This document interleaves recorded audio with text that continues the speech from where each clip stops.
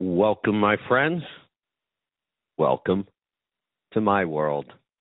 I'm your host, Kevin Rutherford. It is Friday, November 11th, and it is going to be a freaky Friday.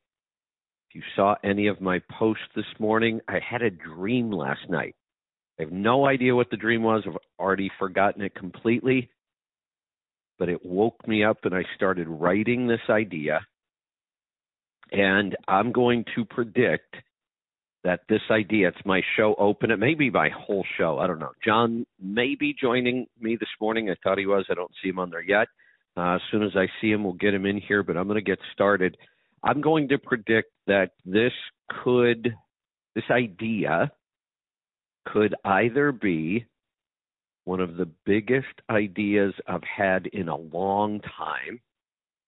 And the good news about it, if it is big, I'm already launching it.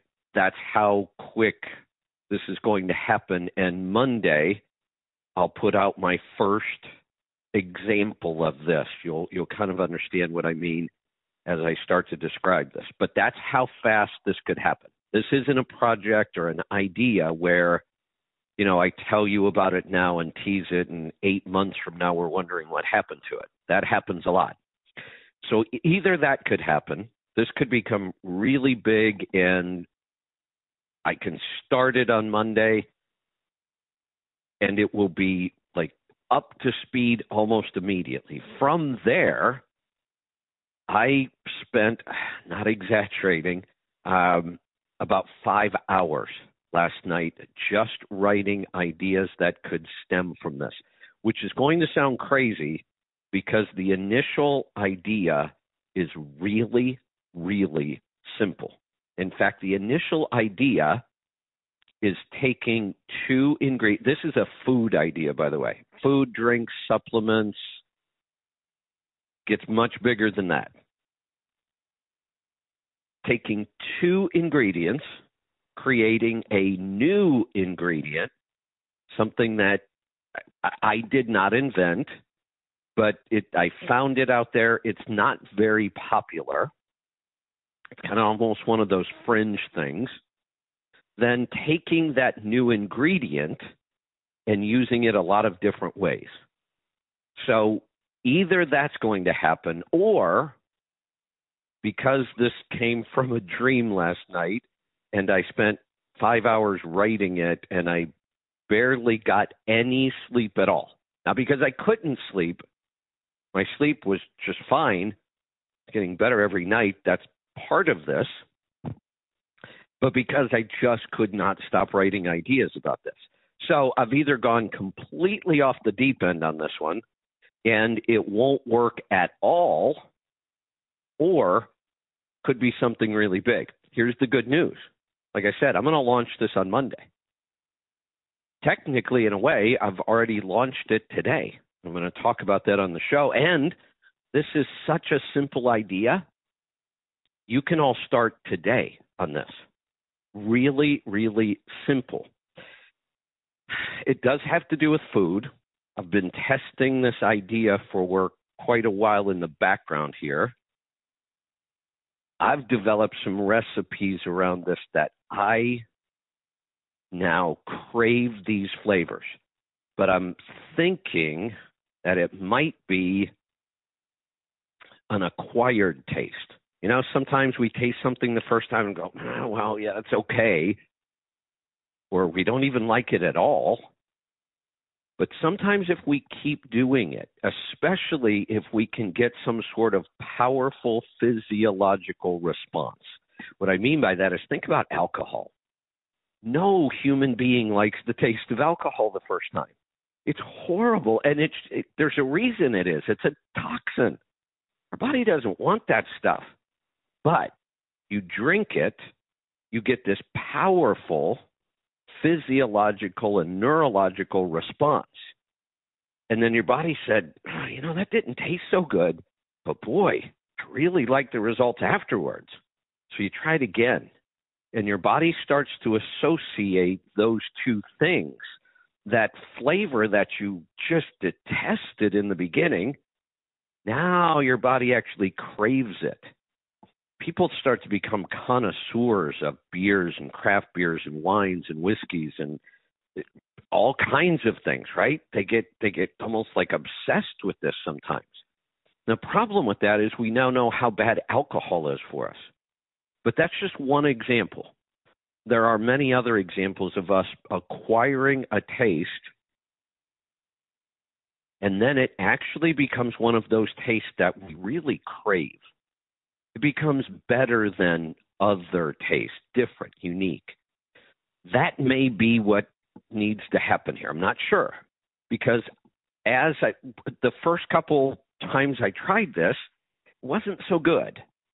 So one of two things happened. I either started tweaking my recipes and I got it better, or my results from playing around with this were so good that I've acquired this taste now. Because almost every recipe I make with this idea, I really, really like. So let me see if I've set this up properly so I can go on and tell you the idea. You're not going to believe how simple this is. Maybe you will. Like I said, I might be delirious today. So somebody might have to, I don't know, call somebody with a straitjacket, send them over to me. We'll see. I'd love to get some feedback on this, and I know you're waiting to hear what it is. So I'm not going to give you much detail on the big part of this, the big idea part. But I think you might be able to figure some of it out. May even have some ideas on your own. On Monday, my launch for this, I'm going to tease a little more. I'm going to give you a clue what's going to happen on Monday before I tell you the simple idea that's driving all of this. So on Monday, I'm going to launch 3 recipes, at least 3. There may be more. There could be 6, there could be 9, there could be 12. Are you noticing a theme there? Multiples of 3. The concept came from working with these adaptogens and the medicinal kind of herbs, and specifically the medicinal mushrooms. It came from that. It also, actually, if you saw my post, this whole idea is a great example of habit number 6. Habit number 6, remember the book, The 7 Habits? Habit number 6 is what? It is synergize. This is a great example of synergy. Synergy of about, I'd have to go back and count, 4 or 5 different projects I've been working on. So I've been working on the stress protocol for a couple of years. This is a part of that. I recently worked with Danielle on the sleep protocol, part of that. Her answer for her approach for my sleep issue was adaptogens, primarily mushroom-based adaptogens, and some herbs, some flower essences, some other things. The possibilities here start to get pretty crazy. Then, on top of that, there were a couple other things I've been kind of focused on and working on, and this weird, crazy dream. I wish I could remember the dream. I have no idea at all. You know how dreams just disappear like that? And I woke up and I was so, intent on writing these ideas, and they just kept coming. So I forgot the dream. But here's a couple other things I've been working on. And you're going to think to yourself, he has gone off the deep end. He's lost his mind. How do these things work together in something so simple but so big? That's what I keep asking myself this morning. But I might not be in my right mind. Help me out here. Call me. Tell me what you think of this overall idea when I finish. Either way, I'm going to launch it on Monday. And here's the other good news. I forgot about this. We will know pretty quickly whether or not this is going to work or not. Maybe a month at the outside, and I already have virtually every post I'm going to make for that month. I will have them all done by this weekend. So when I launch on Monday, I'll have a month worth of ideas for this. And at the end of that month, we'll know. People will either start to pick up on this and really like it, or they won't. My hashtag for this is fail fast and fail often. Let me check to make sure everything's going right here. All right. John's going to be late, but he's coming, which is just fine because I could talk about this the rest of the show, and I'm hoping for good feedback. We'll get John involved. This is a freaky Friday edition today. Actually, I went back and stole a name for today from one of our past podcasts called Trends and Technology. This is my attempt at creating a trend. And it's either going to go over big or it's just going to fail completely and it will go away. I don't think it's going to go away, though. Maybe it'll have a little cult following if everybody doesn't like it. So what are the other things that kind of came together here? We had the stress protocol, the sleep protocol, the adaptogens, the herbs. I had a crazy harvest of peppers this year out of the garden. About 6 different peppers, some pretty routine, some jalapenos, some more exotic scorpion tongue peppers, some peppers that have been around forever, but I didn't realize how good they could be, like a Hungarian wax pepper. What else? I had some sweet hot peppers in there. I had some really, really awesome habaneros. I love the taste of habanero, but usually it's just so hot, it's hard to get it. It's hard to get enough of the flavor into the recipe without just killing everybody with heat. So I found a variety that was about half the heat and all the flavor. And then I found another variety of habanero that was none of the heat and all of the flavor. It's really crazy. You bite into it and you think, oh, no, it's a habanero. And then there's nothing, no heat. So between all these peppers, and I had so many of them, I can't believe it's November 11th, and yesterday I was harvesting the final group of peppers. I probably got, not exaggerating, I bet I've got 40 to 50 pounds combined of all of these peppers. And I started looking at them like, all right, I know I can ferment a bunch of hot sauces. That's going to be fun, different combinations of the peppers. But I can only use so much fermented hot sauce, and I still have some from a big batch I made earlier in the summer. So I started thinking, what else could I do with these? I could dehydrate them, but I tend not to use dehydrated food. I just kind of stick it away and keep it as emergency food. I had a couple other ideas. I could pickle some of them. I've said that I've tried to ferment whole peppers before, and I just don't like the results. So I would end up pickling them.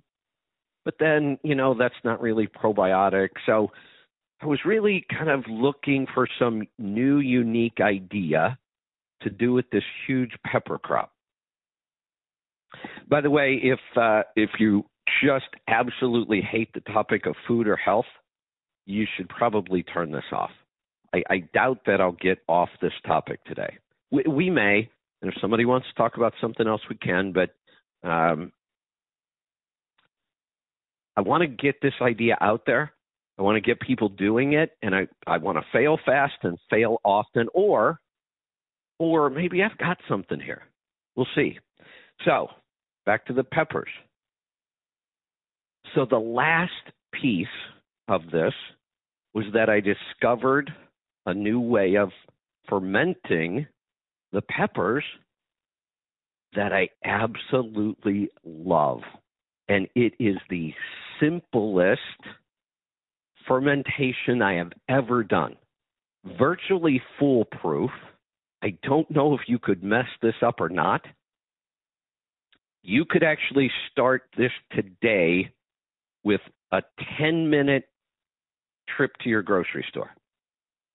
And you could have a fermented product in about 4 days what I would recommend you do if you're going to try this is start multiple batches right away. The reason being, in 4 days, you're going to want to sample this, and you'll get the idea of the possibilities. But you're going to want batches that you can just let go. I've let some of these go 2 months, and the flavors get so complex over time. And there's no downside to long fermentation times, including years, because the resulting product we're going to end up with here, actually we end up with 2 products from this, which is pretty darn cool. We start with 2 ingredients, we create a new ingredient, and then we separate those 2 and come up with 2 new ingredients. That's why I have so many ideas, because now I have 2 components to add to foods as flavorings, so they can fit with a lot of other foods. We're not recreating whole recipes from scratch.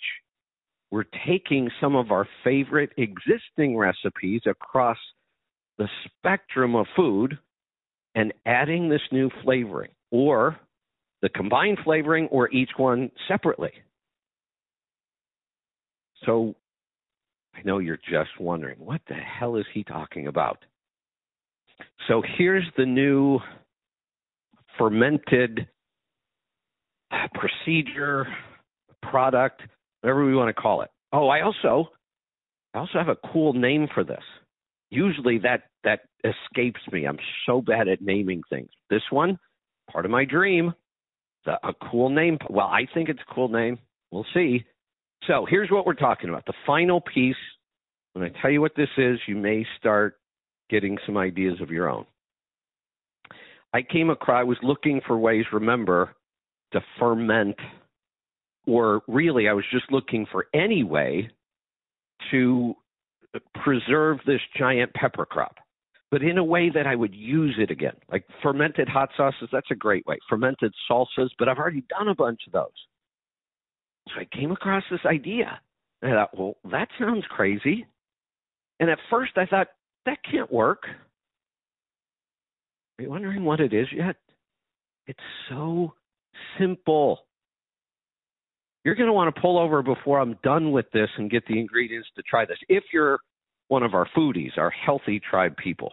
Not only is this cool food, it is, I think, an incredible way for me to start delivering the adaptogens in really, really creative, tasty, fun ways, and start to combine them with some of the medicinal herbs. Remember, this is all about a flavoring agent we're going to be building here, a flavoring ingredient. Sarah says she's on the edge of her seat. I hope you're not driving, Sarah. I think it's your time to drive, isn't it? No, you do nights. That's right. So, all right. I know you're on the edge of your seat. I'm teasing here. We're almost there. I'm wondering if anybody figured it out yet. One simple idea. We create a new flavor, something that I'm not going to say it didn't exist up till now. It did. I found this idea from somebody else. But using it like this, nothing. This is brand new. What is it? Well, let me give you one more clue, because I've seen this trend happening, and I've seen it for a couple years now, actually. I remember the first time I saw this was at Lardo, the sandwich shop here in Portland, and then they do salads with the sandwich stuff. I used to talk about them a lot. We love Lardo. I don't go anymore because I won't go near downtown Portland. I'm not going to digress, though. So the first time I saw this idea, I thought, well, that's interesting. Unfortunately, it was always breaded, so I never tried it. The idea, part of this whole thing, was, and when I was in Nashville just recently, I got to try a different version of it. So all of these things came together. Habit number 6, synergize. Nashville hot honey. It was, I think, the original dish was like a fried chicken dish, like a deep fried chicken with hot honey on it. I'm not even sure. I never tried it. I just kind of remember it from a couple of years ago. It's a big thing. Now it seems to be kind of growing and spreading into some new ideas. When I was in Nashville, I ordered some wings, and one of the options was Nashville hot honey wing sauce. Are we coming up with anything here yet? Give people a couple minutes to think this through. I'm about to drop it here. All right. Fermented hot honey. Fermented hot honey. So now we take peppers of any kind and think of all the crazy combinations. Like I said, I already have this blend. I think I'm going to call this the original blend. If this goes big, the original blend might be famous someday. I'm going to take the original blend I already have, started creating recipes, but think about all the possibilities with peppers. Crazy different heat levels, crazy different taste profiles. The possibilities of the peppers alone become almost endless. Think about the honey component here. Honeys now are all over the place. Big, deep, dark honeys, really light, flowery honeys, infused honeys, all raw. They do need to be raw if you're going to ferment this. And wait till you hear how easy this is to ferment. It's just crazy. But just think about those two combinations and what we could do with the honey part. Infused honey. Sarah just sent me, she fermented a half-gallon jar of cranberries, ginger, and honey. Now we take that fermented honey and we throw in some hot peppers as a new flavor profile. The possibilities on both the peppers and the honey are endless. Now we put them together and ferment them. I'll tell you how easy that's going to be. Then we have these flavorings that are so unique, and this honey gives real depth and a little bit of sweetness if we want it. Or I've figured out that with the right balance of heat, the sweet part almost disappears for savory foods. We add more heat to it. The sweet part almost disappears, and now we can use it as like a flavoring agent for savory dishes. And and drinks. I talked about the drinks on Monday. I'm going to release 3 new functional drinks. A way to really deliver adaptogens and herbs and supplements in a really unique way. The idea being, I'll start with, like I said, it might be 3 recipes on Monday, it might be 12, but there will be a morning drink, a group of those. That will be a category. And of course, you're going to want to kind of wake up and energize and get your brain going. So I'm going to use adaptogens and herbs in those, and maybe even some supplements, to create that morning drink that you want. In the afternoon, our immune system, our stress system is facing different challenges in the afternoon. So we may want to I already am leaning towards the adaptogens that defend and balance in the afternoon. So morning, think and energize, mental clarity. Afternoon, defend, immunity, and balance, stress. In the evening, it's all about chill. So we're going to use the adaptogens like reishi, like cacao. In the evenings, to bring about that real, the slower side the calm side of our fight and flight mode. And now you'll have lots of possibilities to choose from in all three drinks. Just off the top of my head last night, I probably had, 30 ideas alone, either whole categories or specific recipes. So for example, in the morning, you could do this in coffee easily. You could do this in bone broth in the morning easily. I already have many of these recipes worked out, tested. You could do it in tea, both herbal or black, or green caffeinated teas as functional drinks. You could do decaf coffee. In the afternoon, we could use any of the options, except I would stay away from caffeinated coffees in the afternoon. And the same thing again in the evening. We can do almost all of those, except again, I would stay away from the caffeinated coffee in the evening. We're getting the benefits of fermentation. We're getting the benefits of local raw honey. We're getting the benefits of the adaptogens and the herbs and possibly the supplements. We're getting the convenience of being able to do this in drinks that I think taste really amazing and very unique. All right, where else do I need to go with this? So, how do we do this fermentation thing? You're not going to believe how easy this is. And it might be foolproof. Here's what I'm wondering. I have to go do a little more research on this.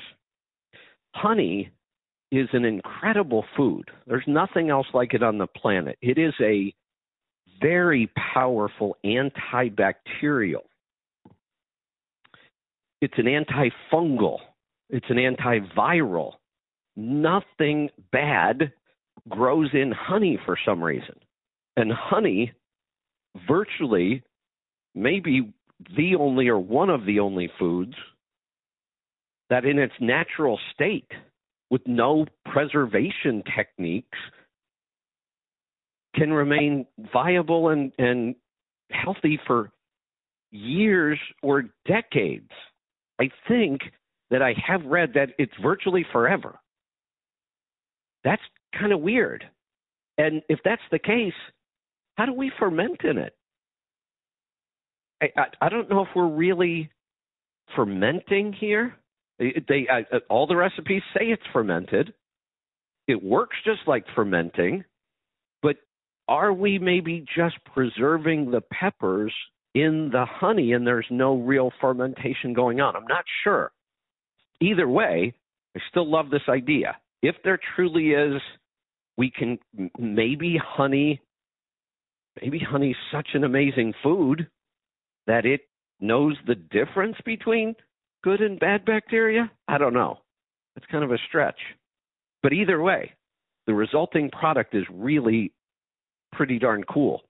Like I said, the honey will pull almost all the moisture out of the peppers, and it really, really thins the honey down.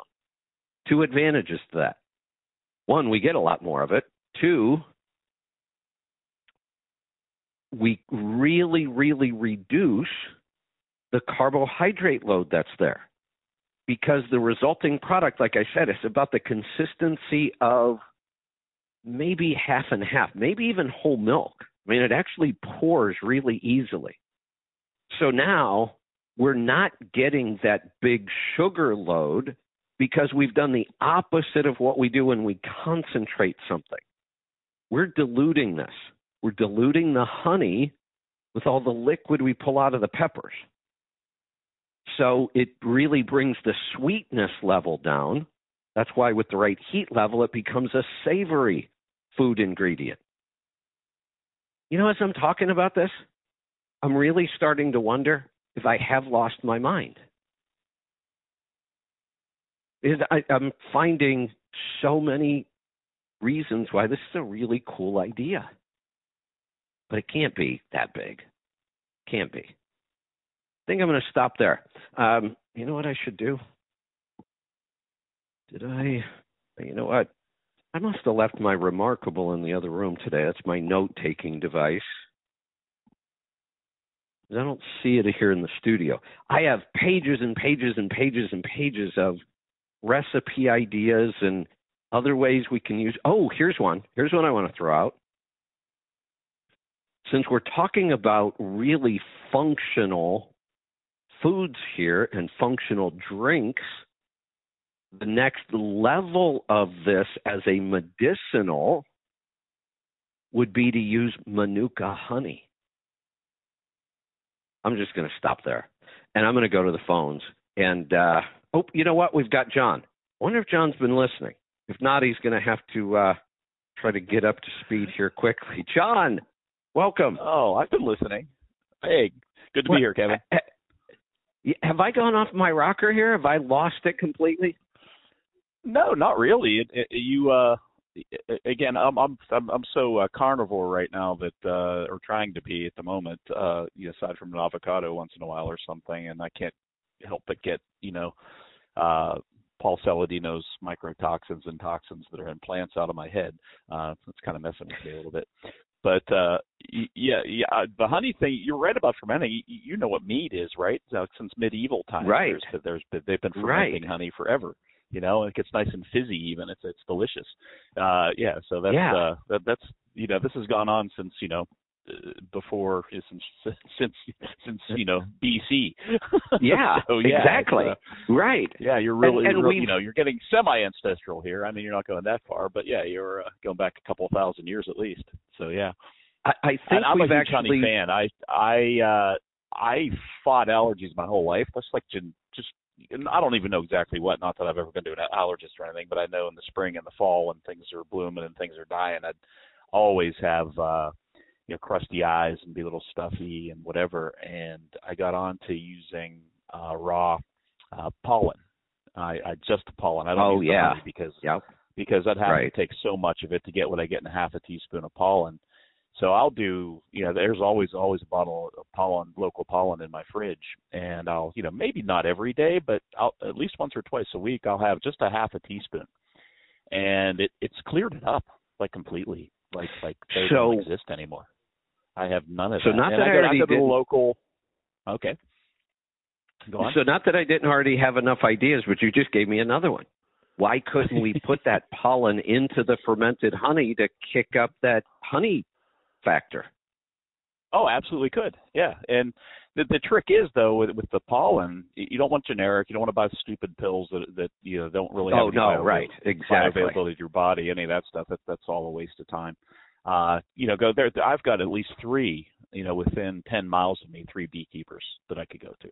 And they pretty much give this stuff away. Like nobody wants it but me. So they'll charge me $3 for a bottle full of it, and that's it. So it's awesome. Yeah. There's a whole company built on that idea of the propolis and the pollen and the honeycomb itself, and they make all kinds of crazy products like food and lip balm. And I met them at Mindshare a couple of years ago. I'm going to go back and look them up. But one of the first things on my list is to find a really unique local honey maker. You're right. I don't want anybody using junk here. I want you to seek out the craziest, honeys that are done right, like you're talking about, and we get all the pieces. But here's the other thing. So I get the carnivore part, but we're talking about for example, a barbecue sauce for smoked meats that in reality you are probably getting less than a teaspoon of honey itself in the sauce. In a serving that you might put on a big, rack of ribs, when it comes right down to it, we may not even be measuring the carbs in here. The other thing I have to find out, if this truly ferments, which I'm not sure how it can in honey, or if it's just some other weird preservation thing, if it truly ferments, is the bacteria eating the sugar and even lowering the sugar count more? It probably is. Yeah, that would make sense. If the bacteria can survive in there, which is the weird thing about this, I've got to go figure this out. So we're not even worried about the carb load here, because in reality, by the time you get to a serving of one of these foods or drinks, there's very little actually honey. It's been diluted. may have been fermented. So I'm not worried about the carb factor here. It's just going to be too small. Right. Especially in the savory foods, because we have to get enough heat to overcome the sweet to create the savory foods. But then we can't have too much heat for the people who don't want heat. So that's the other cool thing about this. You get to customize every batch. Here's how easy the fermentation is. This is so stupid. Take whatever blend of peppers you want, or one pepper, whatever you want. Chop up the pepper. I usually just slice them because that's the fastest. Pack those peppers into the jar. You want to pack them down and keep packing down, smash them even. And then all you do is pour honey over it, raw honey. We need the bacteria. It can't be pasteurized honey. Well, maybe there's the answer. Yep. We don't pasteurize honey because we would kill the... That's so weird. Right. Yeah. That's so weird. And if we did, all the recipes I read said if you use pasteurized honey, it's not going to work because there won't be enough bacteria just on the pepper alone. I don't know if any of that's true or not. I got to figure that out. So you pack it down, you pour honey over it. There's no brine here. There's no salt. There's no measuring. You put a lid on it and leave it out. That's it. Right. And I don't think this could go bad. I don't think you could ever have a bad ferment. Probably not. And I know some people use honey when they make some kombucha. The honey to get the SCOBY going. I think they use that instead of sugar. Oh yeah, right. And there were some interesting breakfast drinks or energy day starter things that were apple cider vinegar and honey stuff that you would mix up and have a shot of in the morning that seemed to really work pretty well too. I do worry about sugar content vinegars though, especially cider vinegar. Right. Yeah. The drink that I'm drinking right now is one of these that I've developed and I absolutely love. And so have you tried the Thai curry bone broth? No. Is that in your store? So, yes, we have a beef bone broth that's flavored in Thai curry. So now Thai curry goes really well with coconut. So here's the drink. The Thai curry bone broth as the base. Four Sigmatic makes this line of creamers, functional creamers they call them. So it's MCT oil powdered, and then they're adaptogen mushrooms in different blends and different strengths. So for a morning, I used like their line of Think. They break their adaptogens down into Think, Defend, Immunity, Balance, and Chill. Those are all the things we're trying to establish with, different times throughout the day. So I'm using the Think and kind of Energize in the morning. So it's a coconut-based powdered creamer. So it's got MCT oil and coconut milk in it. That's the base of it. So there's no dairy. And then it's got those Think kind of adaptogen mushrooms. And they use a little bit of monk fruit. So there's no real sweetness to the creamer itself, maybe a little bit, but not much. So I put that creamer in, then some butter, then some Light Balance, and the hot honey. And that blend that for like an NDK coffee, but it's a bone broth. Mm-hmm. Because I'm now alternating mornings between caffeine and no caffeine. And that's working pretty well. The days I use the caffeine, it's powerful. And I don't know if I'm going to build any. I took 30 days off caffeine to kind of reset my tolerance. So now caffeine works like Adderall on me. And I think this alternating will kind of keep that going. It might be. Here's the other reason I may have had this dream last night. I'm not going to tell the whole story, but I will tell one part of it. Dr. Wolfson, did you hear his show the other day? I did not know. You got to go back and listen to that Wednesday show. Okay, I'd like to. We had Dr. Wolfson was just brilliant. I was going somewhere with that. I had a point. Okay. What was I talking about? You were talking about caffeine and taking some time off of it, and then somehow we got into Dr. Wolfson. I don't know what connected the two, but there was something that came up on the show. I'll have to try to come back to that because it was fits right into this, but I don't remember what it was. So that's the drink I've got right now, which is a bone broth based drink with the coconut oil, with the coconut milk, with the hot honey. So this is now one of my favorites. But think of all the possibilities. They make multiple creamers with multiple different blends of their mushrooms for different reasons. And then we have chicken bone broth and beef bone broth and Thai beef and all the different teas. And so the list of these kind of functional drinks we can create is almost endless. I need to get more into so mushrooms. Again, I get conflicted about this stuff after reading so much about the carnivore, but mushrooms just make me feel good. How to put it? I know. I eat them. It's something, my digestive system works better. I feel a nice consistent energy from them, almost like from a fat even. Like I really, when I get down to eating few things, I'll make myself a little steak for lunch pretty much. I'll alternate. Like one day I'll have a steak, the next day I'll have a big hunk of salmon, the next day I'll have a nice pork loin or something. And I have a grill behind the shop, and I eat most of my meals here. Nice. Actually. Like this is what I do. So I'll just if I'm working and I'm hungry, I don't care what time it is. I'll always have something either in the freezer or in the fridge, or I try to keep stuff fresh. Actually, I don't try not to freeze too much. But then I'll just I'm hungry. I'll go or I'll scramble a couple of eggs and make a steak. But my favorite is I'll just do a little foil of mushrooms and toss them on the grill while I'm cooking my steak with just a little bit of butter, salt, and pepper. And that is a meal that will keep me going for 24 hours. I'll be fine. Like I can I'll eat that and I'll be fantastic. And it does really seem to, in the stuff that I've read of yours and we talked about before, the way the mushrooms help with fat digestion. I think if you're doing the high fat diet, I think mushrooms are a necessary part of it personally. I mean, it really makes it work for me. But they just, they're fantastic. I love them. There is something really special and unique about mushrooms. And we might be able to argue that there's compounds in there that could be toxic.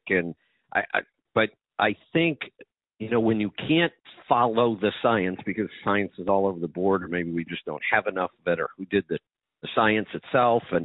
But what if it's just about results sometimes?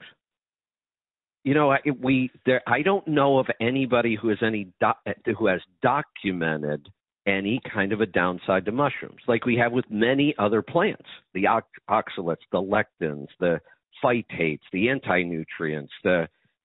We've documented why other plants aren't good for us. And I've said maybe they weren't supposed to be food, maybe they're medicine.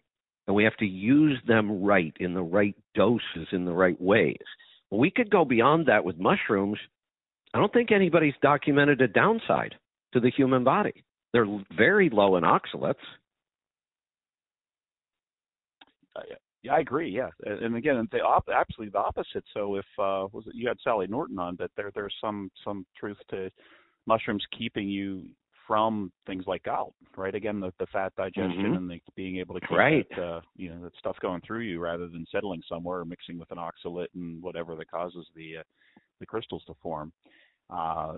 So I really think that there's a whole lot to mushrooms. So, yeah, it like I said, I'm doing some ferments right now. I get the wide mouth mason jars. I get some little glass weights that go on them. So I've got some sauerkraut going at the apartment. It'll probably smell great in about a month. But that's right. Just put it in the cupboard. It doesn't matter. I don't care.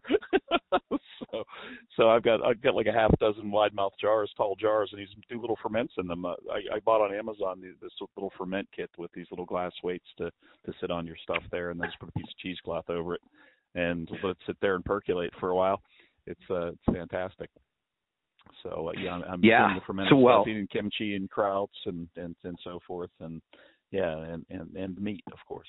So I did a big weekend of fermenting when I was harvesting so much cabbage out of my garden a couple months ago. Like I had Chinese cabbage and Napa cabbage and green cabbage and purple cabbage, and I did all kinds of beet ferments, and I just have a refrigerator loaded with that. And when you open it, the smells, I think that's an acquired smell too. You know, now when I open that and that smell hits me, I'm like, oh yeah.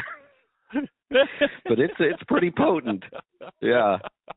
Pretty potent. I grew up with it. I mean, there was the crock of crop going I into the didn't. steps at my grandparents' house, so I had that. Yeah, my grandma always had. You know, that was a smell I'm used to. So yeah. Yeah, I wish I would have experienced that. It sounded so cool that that just goes on and on and on and on forever, just about. Oh yeah, yep. Yeah. So, all right. But, so. Hey, real quick, again, following up, I think I just got home Sunday from Italy. Wow. One of the reasons we have to do a whole show about that. It blows me away, and we could get into some sort of socio-political discussion about it as well eventually. I'm not sure if I'm up for that today, but yeah. I share a lot of your libertarian views, and I really agree with a lot of it. I'm again more socially liberal than you, but maybe not. I mean, personal freedoms to me probably right. I probably vote those. I probably vote those before business. That's where we may differ. No, I don't think so. I really think if it came right down to it, those are more important to me than the rest of it. Yeah, and I think the reason why, you know what I mean, the landscape might be a little rougher or not, but I've got my box of tools and my knowledge and whatever, and I'll figure out a way to make money always. So it's I think I think that's kind of the way that I approach it. That look, if you give me enough personal freedom, the rest of it's going to take care of itself. The money, the business, right. I can take care of that. Just give me the personal freedom. So I really do think I fall more on that social freedom side. Right, I do too, and where I think we need guardrails are great big businesses and health and pharmaceuticals and big food. I think we need to put the clamps on those butt heads as far as I'm concerned. But but again, where do you draw the line, right? Either if you're a true libertarian, okay, the market will sort it out. But how many generations right. of people have to die first or whatever, right? So that's it. But one of my takeaways from there, aside from the very clean eating, and I actually lost weight while I was there, even though I really didn't follow my diet very well. That's awesome. It was just the clean eating, and you don't do a lot of it, and there are things available, and it's not what people think. They're not like serving you great big bowls of pasta. Pasta's a tiny little bowl before the meal. The meal. So we had a team dinner that was almost like going to the Brazilian steakhouse, right? So they had a little dish of lasagna or pasta you could have. They had a nice antipasti before that, meats and cheeses, and then it went to the little pasta, and then the main course comes out. It's just meat. There was lamb. It was a traditional 4-course Italian, and there was a little dessert at the end and a shot of espresso, and it just was. But I thought for sure I was going to put 5 pounds on or something. I actually lost a little bit of weight. When I was leaving on Saturday, I put my jeans on. I'm like, these feel nice. Like they're. I thought for sure I was going to put a little weight on, and I'm like, no, I definitely got to put another notch on the belt. I'm going to this hole again, and it was fantastic. I was just clean. But one of the bigger takeaways, aside from that stuff that seems to have somehow just sorted itself out over there, they just don't bother with that as big business. Okay, obviously there are no pharmaceutical ads on TV. There's none of that. There's no health anything, right. Coming up on your TV. No ad for RA medicine or anything like that. People are all thin. I mean, Southern Italy, they're a little thicker than they are in Northern Italy, but they're not obese. They're just healthy and happy and content. It's pretty amazing. But the way stuff works, they've got public Wi-Fi that's insanely good. They've got high-speed trains that are super functional. They've got an interstate system that is unreal. The Autostrada and the rest areas on the Autostrada are these gorgeous. You can just hang out there. It's like a nice restaurant and a stand-up coffee bar. Like people don't get their big 25-ounce or whatever ounce thing of a fizzy drink or great big coffee to take with them. You stand there and do a shot of espresso and chat with the other truck drivers. Yeah, and right. that's it. We do dessert in a cup. a big cup. And we call it our morning coffee. That's not coffee. That's a decadent dessert. There's so much sugar and crap in there. You're right. Here, I want to go back to your meal real quick before I forget this. Uh-huh. I can tell from the way you said it, and I'm a big foodie, so I understand this kind of thing. What you just described is a big part of what's wrong with our whole food culture. You didn't describe a meal. You described an experience. Yes. And it's every day. Almost a ritual. Same with the morning coffee is too. You walk into the coffee shop, right. There aren't stools. They don't hand great big cups out. They get your little, and everybody just gets a double shot of espresso. That's it. And then the tiny little cup. Right. Some people put a little sugar in it. Most don't. And you stand there, and everyone chats, and you finish it, and you sit it down, and you leave and go to work. Like it's such a the culture is, that's an event too. Is my point. Like it's just like dinner. It's an event. It's a little event every day. And, breakfast is the same way. And lunch is interesting. If you don't go out to lunch, if you're going to go out to lunch, you better do it before like 1, because every business shuts down at 1 o'clock or 2 at the latest and opens back up at 7:30. So we had a couple of team members who wanted to go to dinner at like 6:30 one day, and I looked at them like, "You're not going anywhere right now. Everything's closed." What do you mean? I'm like, "I'm trying to go to a restaurant right now." And we were right in Bologna, and they're like, they got on their phones, obviously, looked like, yeah, everything is closed till at least 7:30. Then they stay open till midnight. It's fantastic. It's just it's so cool. So instead of what we've done, they have taken these meals, whether it's morning for the coffee, and I want to come back to that too, or it's lunch where we really, have a lunch, or dinner later on. Or I know in Spain they do this whole thing like tapas and appetizers from like 9 o'clock at night till midnight, and that's like it's common for them to go hang out and eat tapas that late at night. What they've done though is they have kept those times experiences separate from what we do all day for work. And we have incorporated all of our meals to just extend our work time. You go to Starbucks, right, and you get the giant venti dessert in a cup, and you sit down and you start working at the table, right? Yeah, with a sugar and caffeine high. Yeah. Then you're going to crash from it about 2 hours. Yeah. Yeah, or you grab it and get on the bus or the train, if that's how you commute, and you open up your laptop and you mindlessly suck down that swill while you're working. And then lunch, right, we have lunch meetings now. I'll just bring food in because we're going to work through lunch. And dinner, it got so late, we're still working. We have just made meals a way to extend our work day. Absolutely, and they have kept them as separate experiences. And it's serious. They're serious about it. You just don't think twice. And the other thing, the respect they have for businesses shutting down in the middle of the afternoon every day, it's accepted. The grocery store. There's a cool little grocery store walking distance from the B&B where I stayed in Agropoli. And, I'd get for lunch, I'd go out and do a walk every morning. I had these big plans when I got to Agropoli, which is the birthplace of my mom's grandfather. So my great-grandfather came from there. I found some cousins and had a great time for my birthday, and it was fantastic. It was so cool. I had people singing to me in Italian and stuff. It was awesome.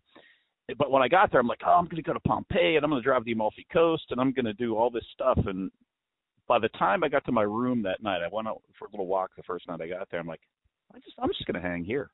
So I just hung in this little town and got to know people and walked around, and they knew me at the little pub down the street, and the language barrier was real, but we figured it out. It's not that hard to do, and it was dirt cheap. Like my room on the Med, overlooking the Med, was €60 a night. Like it was just crazy. Wow. Cheap. Yeah. And it's like you'd spend more money going to Disney for a week than you'd spend going to a little town in Italy and hanging out. Yeah, you definitely would. So it was amazing. But back to the way things work, like the train. When the high-speed train goes by, that thing's going 230 miles per hour. It's nuts. Wow. You see it. It blew me away, like literally. And the first one I saw was while I was driving. It was along the Autostrada, and I'm going like 150 kilometers an hour. and this thing goes by me like I'm tied to a fence. I didn't know what it was. I'm like, what the hell is that? Oh, I have a comment on that. Oh, and I got to go back to my coffee experience. Okay, go back to the coffee. Okay, sorry. I can't believe on those. So. No, I'm glad you did. I want to make the comment on the train first, and then remind me to go back to the coffee. My brain is working in overdrive, so I'm either delirious today or I'm brilliant. I'm not sure which one. Or maybe I'm deliriously brilliant. So the train, I just took a big train ride to, from here, Portland to Chicago, and then from Chicago to Memphis. And you know that song we grew up with? I guess I never realized that was a real train. Oh, yeah. The City of New Orleans. Which one? I had no idea. The City of New Orleans. Oh, yeah. We grew up with the song. It's been around forever. I could just about sing the whole damn thing, and it never dawned on me. That's a real train, and that train still runs every day. Yep. I took the train, the City of New Orleans, down. I know, the Empire Builder. Yeah, they've been around for 100 years, and they still run every day. So, but my experience whatever that one was called in the song, that was real too. Yeah. Yep. No, I might not know that. I'll probably do if you can think of it. So the experience I had was that there were times where we occasionally, if I remember right, we topped out at about 85 miles an hour on a couple stretches. I was using an app, a GPS app to track it. So I think we topped out at 85 a couple times. And there's another train line right next to you. And if you're in that straight, that other train's probably doing 85 or close to it. And they pass by really close. That experience of that when you're looking right out the window is incredible. I can't imagine what that's like if you have trains that are going 230 miles an hour past each other. It's got to be nuts. I did not ride one. I think when I go back next year, and there are already plans being made for the Ferrari World Final is going to be in a place called Mugello, which is just outside of Florence. So I think we'll be in Florence next year for the races, and then I'm going to stay for a week again afterwards. There's no way I can. Wow. I mean, if I could afford it, I might. Wow. It's just how so cool. I don't. So the thing that pisses me off, okay, they pay higher taxes than we do, but if you add what I pay in taxes, and if I paid for health insurance, it'd be another $600 a month. And if when you add it all up, it's not a greater percentage than we pay. It really isn't. Everything there is cheap. Like everything but fuel is, and again, maybe the exchange rate right now has got it pretty good, but you could have that meal I described to you with the 4 courses, and I had 2 quarter liters of wine. One wasn't enough, so they had little quarter liter crafts. So I had 2 of them. It was $36, and they don't accept tips. Wow. They will not. They get mad at me. Oh man. So don't forget to let me come back to my coffee point. But you've got me on a geopolitical point. So if there are clearly things that I believe the government should be doing, and it should be their primary role. And 2 of them, for me, my belief is that the first 2 things they should be providing are safety and security. We need a defense. It's a crazy, hostile world. And if you don't have the security and peace of mind to know that what you build will not be taken away from you by somebody at gunpoint, or some other country is going to come and overrun us and everything you built disappears. If you don't have that security, nobody builds anything. I just read a really interesting, Joel Salatin is over in Africa right now, and he talked about this country where there's virtually no law. I mean, it is unbelievable, total anarchy. If you try to raise sheep, the people just drive up onto your property with AK-47s and steal your sheep. He says that's not an exaggeration. It's insane. So you have to have security, both foreign and domestic, that another country isn't going to take us over and kill everything I created, and somebody here in this country can't take it away from me. That's the rule of law. So we have to start with that for a government. The next thing, really, really awesome infrastructure like you're describing. The problem is we spend all of our tax money on all this crazy other stupid stuff that the government should get the hell out of, and we don't do those things well, the real core of government. There are, I agree. And honestly, I'll take some heat from this, but I think healthcare as well. I think the infrastructure and healthcare to me should be like fire departments or police or whatever. We should all be able to have it. The fact that it's profit-based, employer-based, it's completely, I know it's a hard way to get there. We'd have to go back to the beginning. Right. Yeah. We'd have to go back to the very beginning. I don't either, and we can never fix the broken crony capitalism that is so rampant in our healthcare system, our sick care system, that it can't be fixed. I am open to the idea that there could be a system that is managed like infrastructure. I don't know. We've made such a mess of ours, it's hard to figure that out, but I'd be open to the idea. We could do it. But again, you maybe not. The crony capitalist thing. So how do you do that and not? It would be a big dent in the economy. I mean, everybody's 401k is invested in some for-profit pharmaceutical or something you don't even know it's invested in, right? So it's how do you get to that point where that's not? I don't think we can. I just don't think it could ever happen here again. Who knows? I mean, things must get really bad before it does. But I just think that bullet left the gun and ain't coming back. So but even think about the two things I just said. A very, very limited government that starts first on defense, foreign and domestic, then infrastructure before it does anything else. And we should be absolutely careful about letting it do much of anything else without really, really thinking it through first. Well, if you just think about those two things, they're never going to happen. We can talk about it. That's never going to happen. Right. I mean, like I said, you could put the healthcare thing. You're right. None of these things are ever going to happen. Right. So we can dream and we can say what a utopia would be, and we would revolutionize the world. But it ain't happening. Come on. It's not. No. So here's what we're going to do. With that, at that crossroad, I'm going to tell my little coffee story, and we're going to grab a call and see where this thing's go. So we know we joke about it. Here we have turned coffee into a giant cup of dessert for breakfast, lunch, on the way home from work. You talked about the coffee culture there. A couple shots of espresso in a little cup. Think of the other cultures around the world that built a culture around coffee. Like, the Brits built their culture around tea, and they do tea right. And it's pretty amazing for them. The Japanese or the Asians built a culture around green tea, and they have crazy people over there that it takes like 10 years before you're allowed to serve green tea because you have to learn so much about it. I mean, it's insane. They're so obsessive about things like that. But think about the cultures around coffee. Cuban coffee. Have you ever had it? Oh, yeah. Yep. What does it come in? A tiny little cup. Tiny cup. Very small little cup. Yeah. Turkish coffee. It's every one of these cultures, just tiny little cups, and that hasn't changed for 1,000 years. Well, you know as well as I, there's excess everywhere here, right? Everything is in excess, and it's part of what makes us, it seems. So and there's some upsides to that.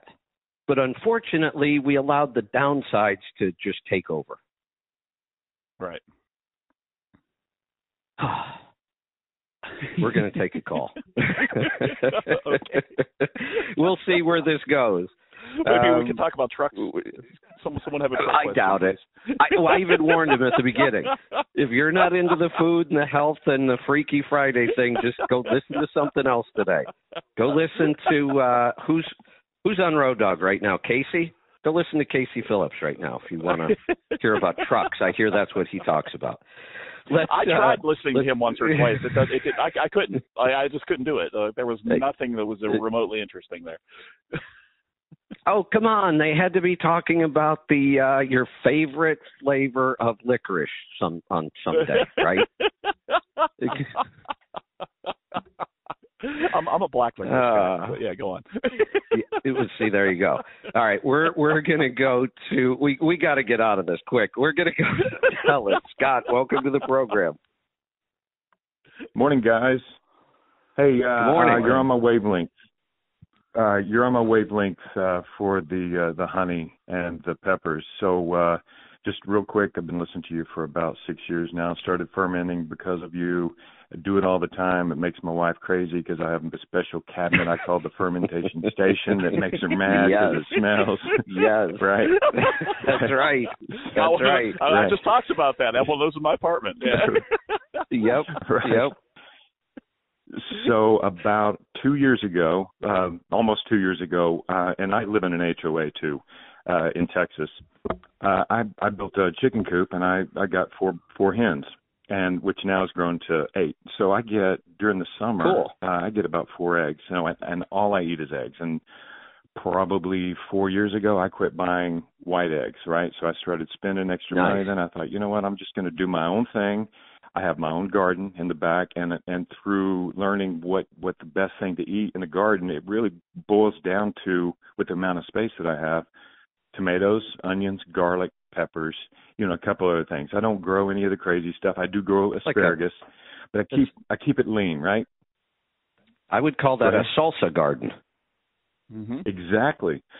So with the eggs, and I eat about 4 eggs a day, probably about 5 days a week. And doing that, I try to come up with a quick process to doing it because, I also have an egg steamer, and that's pretty quick too, but I like making omelets with bacon and all the goods. Yeah. So about, 4 years ago, I started fermenting garlic in honey. And the one thing, I put that on everything. I eat it by the spoonful. It's so good. And then my omelets were made with that. I just keep a jar of it and I just pour it right on top of the omelet with Swiss cheese. Onions saute the onions. But then I started putting this stuff, the peppers, in the garlic honey and fermenting it all together and experimenting with that. Oh, yeah. And it is phenomenal. It's awesome. So here's the weird thing. We've all spent the last however many years, 8 years for me, we've spent the last 8 years getting rid of this taste for sweet stuff. I almost despise things that are sweet anymore, except this isn't what people think. You do not end up with a really sweet product because it dilutes so much. The heat balances the sweet, and when you put this in the right amounts in savory foods, there really is no sweet component to this. It's crazy. I totally agree. It's the most delicious thing I've ever. It goes and it pairs with everything because it changes. It just slightly, twists the flavor of anything you put it on, and it becomes different every single time. So, I'm with you, man. It's awesome. More people knew how to do this, or could at least try it. Once you go there, you don't go back. There's so many, like you said, there's so many different ways that you can twist honey with seasoning or with garlic or with peppers or how the honey was produced in the first place. You get these crazy local craft honeys where the bees only feed on mint, or they only feed on turmeric, or they only feed on sunflowers, or here's one of my ideas. I want to find the local beekeeper that's making the most unique honeys around, these really cool craft unique honeys, and I'm developing a line of peppers. Like I have this original pepper blend. So now I want to talk to one of these beekeepers and say, if I bring you my line of seeds and I show you how to grow them using the same methods I grow, because it's incredible the output, is it possible to have the bees feed on the pepper plants to produce the honey? Right. Wouldn't that be cool? Nice. There's a craft beer place here. Start raising bees. Well, that I'm thinking of doing that too. I've got room to raise bees here. I might do some hives next year, actually. Yeah.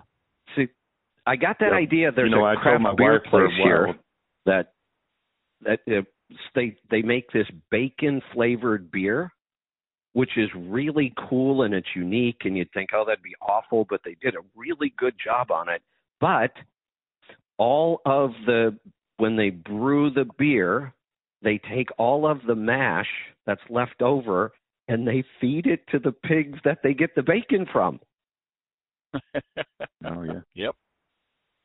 So I thought, well, why not have the bees pollinate the peppers and create this unique honey from each different pepper blend? We create a little pepper patch with this blend, and then the bees feed on it, and the bees make the honey. Right. Yeah, when I told my wife that I was interested. I haven't gone off the deep end. No, I don't think so. Yeah, my next thing here's was my goal. bees, and I pulled the trigger on the chickens, and now that she knows I want bees, she just looks at me. She's like, "Don't you even think about it." I'm like, "We'll see." Yeah. Oh, bees would be awesome. There are some cool new hive designs on the market now that are designed for really small at-home hive. Not big. You're not managing a ton of bees. I saw one that actually automated the harvesting of the honey process. Like this hive just maybe. I didn't. I just bookmarked it somewhere so that when I think about it again, I can go back and look at it. I didn't look at it at all, but it looked like it was almost an automatic kind of thing where you set this thing up, the bees start doing their thing, and you come out and you just gather some honey. Yeah, there's one. They're out of Australia. I've been following them for about 3 or 4 years. The Flow Hive, and they have different models, different capacities, and it's just pretty much. It looks like a soda machine. I mean, the honey's there. Then you do a couple twists the way they've built this thing, and honey just flows. I will still probably go out here really soon, maybe even this weekend, and look for a local honey, because I want to get this thing started. But I may just also start doing my own bees in the garden, so I could control a lot of this myself, and I'd have pollinators, and so that's it's just like your that's part of pretty your garden darn cool thing, yeah. So that Flow Hive exactly. thing, there's an ice cream shop in Watkins Glen, New York, that's got one of those on the side of their building, and there's like I don't want to call it a spigot, but it literally runs inside, and call they it put tap. the fresh honey right on. It's like a tap, yeah. They catch it inside, and it's really interesting. So so it's fresh honey, immediately fresh honey, and they drizzle it on your ice cream there, which was just delicious. So but those are really neat. It's really cool. Here's another cool idea. We create some of these really, really unique hot honeys and just do shots of it. That'll work. Oh, all the time. I do it all the time. It's awesome. I'll bet you do. Hey, I have another weird fact about eggs, since you brought up eggs. Yeah. I read this the other day, and as soon as I read it, I thought, that's absolutely the case with me, and I bet it is with everybody. If I make scrambled eggs, just maybe throw some cheese, whatever you want to do it, but you're eating scrambled eggs, I'm pretty positive that on a good day when I get off the air and I'm looking forward to my one meal, and that's all I'm going to eat, I'm pretty sure I could eat 10. Decent size eggs, not the, big jumbos, but you don't see those in natural eggs much. A decent size medium egg, maybe. I bet I could eat 10. That wouldn't be hard, would it? No, I don't think so. John, usually either I one eat of you? anywhere from 4 to 10. No, I'll do 4 for a meal sometimes easily. Like I'll sit down and I'll fry up 4 eggs. In the morning, if I ever, if and when I make bacon or sausage or something, I'll just crack a couple eggs in the grease as soon as I'm done and let them sizzle up in that, and then eat them. And that's now I could easily eat 10 in a day. That wouldn't be hard at all. Now, do you think you could eat 10 hard-boiled eggs? I don't think I could possibly choke them down. Isn't that weird? Choke was the correct word there. Yeah. That was right. I would never be able to get through 10 hard-boiled eggs. Yep. Yeah, John, you mentioned something about cooking, grilling. I do the same thing, and I do it for breakfast all the time. I'll just grab my eggs, my honey, all my stuff. I'll get out there, open the grill, fire it up, and I just eat it right out of the cast iron skillet outside. It's just put a spin on another way to quickly eat a meal and get it down and keep going, right? But it's so good. It's so good. Yeah, exactly. It's who knew carnivore could be so exciting? It's seriously. You throw some bacon, and that's where everything starts. You cook bacon, and then while I'm eating the bacon, I start cooking the omelet with the honey and the peppers and the onions and the broccoli, whatever I want to put in there, right in the skillet, in the bacon grease with a big old fat slab of Kerrygold butter. Oh my gosh. So here's my favorite way to do wings now. I'm a little sad because when we remodeled our kitchen, which was the first project we did when we bought this house, we really expanded the kitchen, and I actually put in a deep fryer. Built in, I have a counter over there with the deep fry station, and because wings. That was my major reason I love wings. Now, though, my favorite way, I just did this the other day working on this idea, I smoke them on my Traeger. My Traeger will crank up to 500 degrees pellet smoker. You better keep it really, really clean inside if you do this, though. I almost burnt down our house. I had been using this method for so long, and it was working, but I didn't realize I was getting some grease buildup inside. And my smoker is almost right up against the side of the house, and it's natural cedar siding. And I got a warning because my Traeger's Wi-Fi. I got this warning of overheat. And I'm like, overheat? I've never seen that before. And I walked outside, and flames were shooting out of the back of that thing and kind of scorched the siding a little bit. So I'm hosing everything down, and I went to open the grill, and it was like a fireball exploded out of there, singed my eyebrows. I'm like, holy cow, I gotta get this thing under control here. So if you're going to use this method in a pellet smoker, keep it clean. But I will crank that thing up to 500. I have a rub, a spice rub I like to do on the wings, and I wait till it's up to full temperature, and I stick them in there, and it takes about 15 minutes. And they come out smoky and crisp.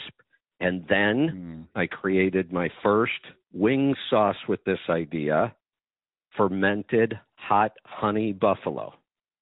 So I just took my traditional, I do a garlic buffalo, heavy on garlic. So now I might just add fermented honey garlic instead. But I do a traditional buffalo garlic sauce, and then I add hot honey to it. And between the smoked crispy wings and that hot honey wing sauce, I could start a restaurant chain on that one recipe, I think. Yeah. At least a food truck. You mentioned, Kevin, you mentioned something earlier about apple cider vinegar. I mean, it doesn't bother me. I like the taste of it just straight or, diluted in water. But I've poured some of the honey pepper garlic in that too. And it's delicious. It is awesome. You're right. I mean, that becomes a tonic in itself. It's just a tonic. Just drink it. It becomes that mild, and the flavor is so unique. You've never experienced anything like that. Right. So there is a pizza shop near here. Oh, not that I eat much pizza anymore. But they do a hot honey there that they serve with their pizza. So they put little red peppers and whatever in the honey, and it's at every table, and it's on a little squirt bottle, and you put a little drizzle of it on your pizza, and it's fantastic. Again, I haven't had it in years, but it's so been unique for a while. Yeah, it's so unique, and this hot honey thing is kind of catching on. So that's really, like I said, all these things came together in this weird dream. Oh. Here, this might be why I had the dream. This isn't the whole story, I'm going to save the whole story if this turns out to be something. But this could just fall on its face. I don't know. I don't think so. But if it did, then I'm never going to tell the story. If it takes off, I'll tell the whole story. But here's part of the story. That was the Dr. Wolfson piece. That's why I brought up Dr. Wolfson. You worked your way back to that. Great. I worked my way back finally. That was a long journey. Holy cow. He started talking, we got talking about sleep, and he's done a lot of work on sleep because almost everybody he deals with has sleep issues. So if you've ever, read what the natural world thinks about melatonin, from the very first course I ever took to the first person I followed, the standard answer on melatonin in the natural health world is use it as a crutch when you absolutely have to. Be careful about, it should be a very, very low dose, and you should only use it for a short period of time. We just keep repeating it. I've repeated it over and over and over. Dr. Wolfson said, that's bullshit. There's science out there. Nobody bothered to go look at the research that's already been done.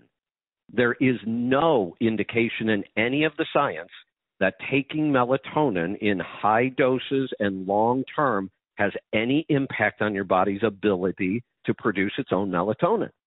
We were told that, oh no, you start taking that, your body will stop producing it. You'll end up worse off than you were before. Be careful. He said, that's bullshit. So the recommended dose in the functional world of melatonin is like a 0.5 milligram. He's doing 100 milligrams. I've never heard of such crazy high doses. One of the effects of high dose melatonin, and I experimented with this before at 10 milligrams, one of them is vivid dreams. Well, I tried the 100 milligram thing last night. It's a little biohacking experiment. That's where this dream came from. I've experienced the same thing.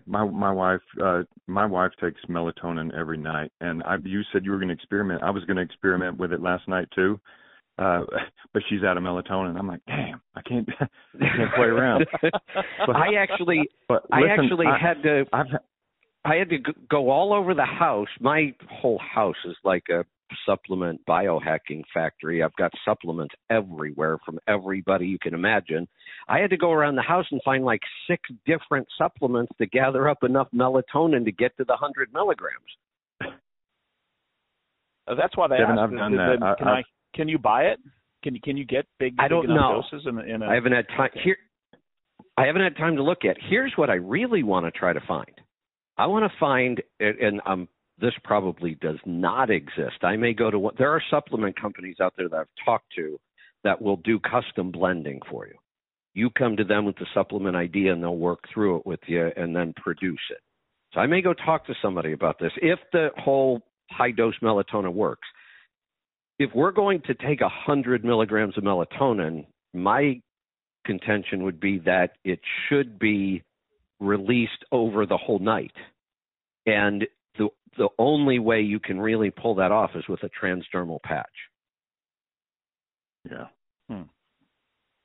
I had the vivid dreams too, and that's why I don't normally take it because I don't typically have sleep issues. But with the times that I did take melatonin or 2, it was the same. It was all over the place. So if I took 100 milligrams, the dreams are crazy.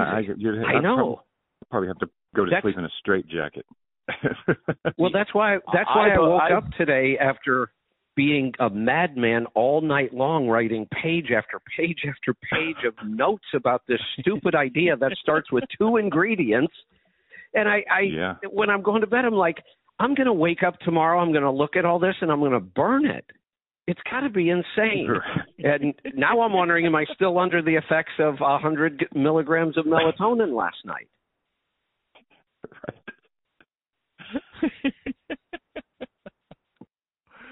I don't know. So I've never tried more than the tiny recommended amounts of it, and never did much for me. So you've got me curious now, because I struggle with sleep. My mind just doesn't shut off. I don't. It's rare that I'm asleep before 1 a.m. I do have another. do have another thing for you. Yeah. I don't know if you've seen me post it yet, that new Sauna Space light. No, I haven't seen that yet. No. You go check that out on healthytribe.com. I found a company. I've been doing all this work with the IR sauna companies for my stress protocol. And I came across this company called Sauna Space. If you're in front of your computer, look at that. You will appreciate the design and the build of their products. They make light bulbs for infrared sauna. The bulb itself is what you would remember like a floodlight bulb that you would put like out on your garage. It's about that size, I'm looking that at it right shape. now. They are hand-blown glass with tungsten filaments. And this one, look under the photon therapy tab. That's the light I'm talking about specifically. Yeah, I see it. Yep. So that's a Faraday cage around the bulb. Right. They shield all cool. the connectors. They are claiming 0 EMF. They have the closest spectrum to the sunlight it's primarily near infrared, which I just learned a lot new about near infrared, a little bit of mid infrared and a little bit of far infrared, as close to the sunlight spectrum as possible with no UV. So this thing produces an incredible amount of heat on your body. You know that feeling when you walk outside and the air is cold, but you got a nice intense sun and your body starts to get hot, sometimes even hot enough to sweat, although the air outside is so cold. Feeling. Right. That's what this bulb does. That's what draws me to Colorado is I don't care about the cold. Yeah. You've always got the UV. You've always got that sun. That heat, that infrared heat that heats your body, not the air. That's what this bulb does. So I was struggling with my sleep cycle, was all screwed up. I was struggling to drag myself out of bed at 7 in the morning. I like to get up between 4 and 4:30. I have tons of time to do research and reading and writing with no interruptions, and I just could not reset my cycle. I've been working on it for like a year. And part of this whole adaptogen sleep protocol that I worked with Danielle on was also working on this light. So now this portable light, do you see the wood base they put this thing on? And it's beautiful. They actually I love use the tent. I like the little tent. Isn't that awesome? Everything they make. Well, we're going to come back to this. Don't you love the way they put a full residential light switch on this thing? Oh, yeah, the rocker switch. Yeah, I have those all through my house. Yeah. Yeah. It's really cool. It's like a work of art. This light is. So I use this light to reset my sleep cycle. So I started using it late in the afternoon to kind of counteract all the blue light. And then as it started to get dark at night, I would start to minimize my time around it and then quit at some point. And then I forced myself to get up one morning at 4 when I didn't really want to, and I turned on the light, and I work in the morning with this light on me. That should reset, and it did. It reset my melatonin cortisol cycle. Now, every day now I wake up between 4 and 4:30 in the morning with no alarm, and I am up and ready to work. And I get really, really sleepy around 8 o'clock. That's how I fell asleep last night so early. It's pretty incredible. So look at one of their other products in there. They have a kit that turns your shower into a sauna. And I thought, that's really cool. Why couldn't we build a kit to turn a sleeper into a sauna? Right. Oh, this is awesome. I didn't find that one yet. Sauna, this under saunas? I think so. My old YMCA that got shut down had a wonderful steam room in it and a sauna, but the steam room I loved as well. And I'd go there late morning, and a bunch of old men would be there complaining about everything in the world. Would sit in there and talk. Right. It was awesome. Yeah, it was just they had a sauna. So you do the sauna and the I don't see it yet. But yeah, the shower thing, that sounds really good. I love a good steamy shower. Let me go find it. It might be under accessories. Okay. See if I can find it real quick. Sauna components. I bet that's where it's going to be. Shower sauna conversion kit. Go to the home page and click on shop and then components, sauna components. Okay. Oh, look at how brilliant that is. Isn't that incredible? Yeah. That's great. Why can't we do that in a sleeper? Oh, you could. You turn one your light into a sauna, little that would be fantastic. I've already checked. That one photon light draws 270 watts. So a 1,000-watt inverter, 1,500-watt inverter should power 3 bulbs. 3 bulbs might be too much for a sleeper. I added this one bulb. I have a far infrared tent set up where you put a chair inside the tent, you sit on it, and your head sticks out, and you zip it up around you. And it has 2 far infrared generators in it. And they can produce a lot of heat and really get you sweating. I was doing my Wim Hof breathing, 4 sessions, which is almost exactly 20 minutes, in the sauna. So I was getting 20 minutes of sauna exposure and the breathing. And towards the last part of the last round, it started to get pretty uncomfortable. You were really looking forward to ending the session and getting out. I was documenting most days in that 20 minutes. If I weighed right before I went in, then did 20 minutes, then took a shower, weighed again, no water intake, no nothing. I was losing about 1 pound in 20 minutes. I put this one single bulb inside that tent with the 2 far infrared generators. I couldn't make it to the 20 minutes. I got to my 3rd round, which is, between roughly 12 and 15 minutes or so, and I was so uncomfortable that I had to quit after 3 rounds. There was a puddle in the bottom of the tunnel, and I lost 2 pounds in about 15 minutes. Wow.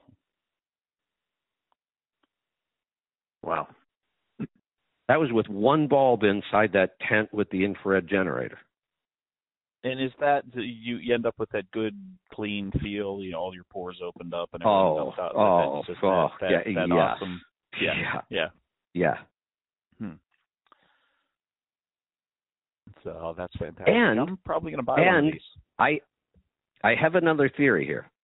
So I know that a lot of this new energy I've got, my sleep improving, resetting my sleep cycle, the mental clarity, the creativity.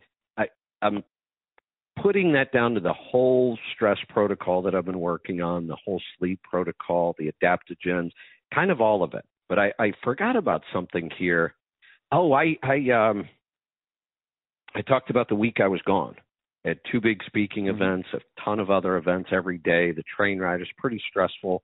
I wasn't doing any of the protocol anymore because it was just too much to try to take it all with me and I was still doing the show on the road while I traveled. So I kind of just got away from it. And the train ride, for some reason this time, just wrecked my sleep again. I just could not sleep on the train this time. And I used to sleep really good on a train. So I was like 3 hours a night right from day 1. Then I got to the hotel in the first event, and they were booking us on really late dinners, and all the speakers were eating and traveling together. And I was not getting any sleep at all. And yet I felt amazing. Like I was sharp and I had energy, and I thought, this can't last. I'm going to crash tomorrow. And I didn't. And I thought, why was I able to maintain that for 7 days? I mean, I would have thought 2 or 3 days of that, and I would have been in the ER if I would have pushed it more than that. And at the end of the 7 days, I felt really good. Now, a lot of my scores had tanked. So I don't think I could do this for long. My HRV had tanked. My sleep scores obviously were horrible. But I got thinking, one of the benefits of the infrared that we're really learning a lot now, and the near infrared is the driver of this effect. It interacts directly with the mitochondria in our cells, and it increases the length of the telomeres. The telomeres, they say, if they can measure your telomeres and watch their progression, they can almost predict how long you're going to live. That's as the telomeres start to die off, as they get shorter and shorter, that cell will die when the telomere gets too short. If we keep the telomeres nice and long, the cell doesn't die. And the mitochondria in the cell is the power plant. That's where all of our energy comes from, whether we use sugar as the fuel or alcohol as the fuel or fat as the fuel. The fuel's converted to energy in the mitochondria in our cells. I've been doing this really intense IR therapy. What if all of these benefits, or a big part of these benefits, are simply coming from my power plants in all my cells are just working really efficiently? I just tied this all into trucking technology and efficiency. See that?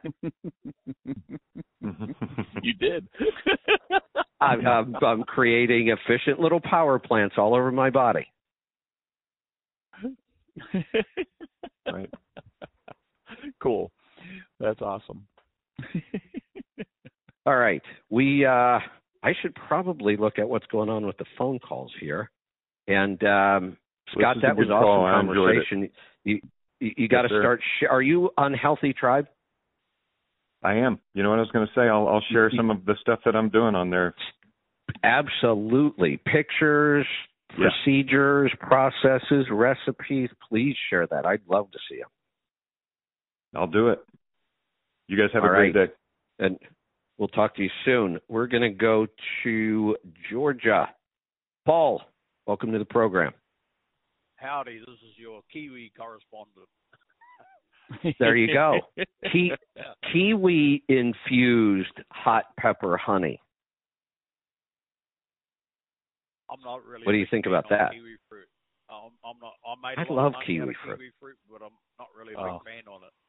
Yeah. I love kiwi. So does my wife. Well, good. That recipe's going on my my idea list. Kiwi infused hot pepper honey.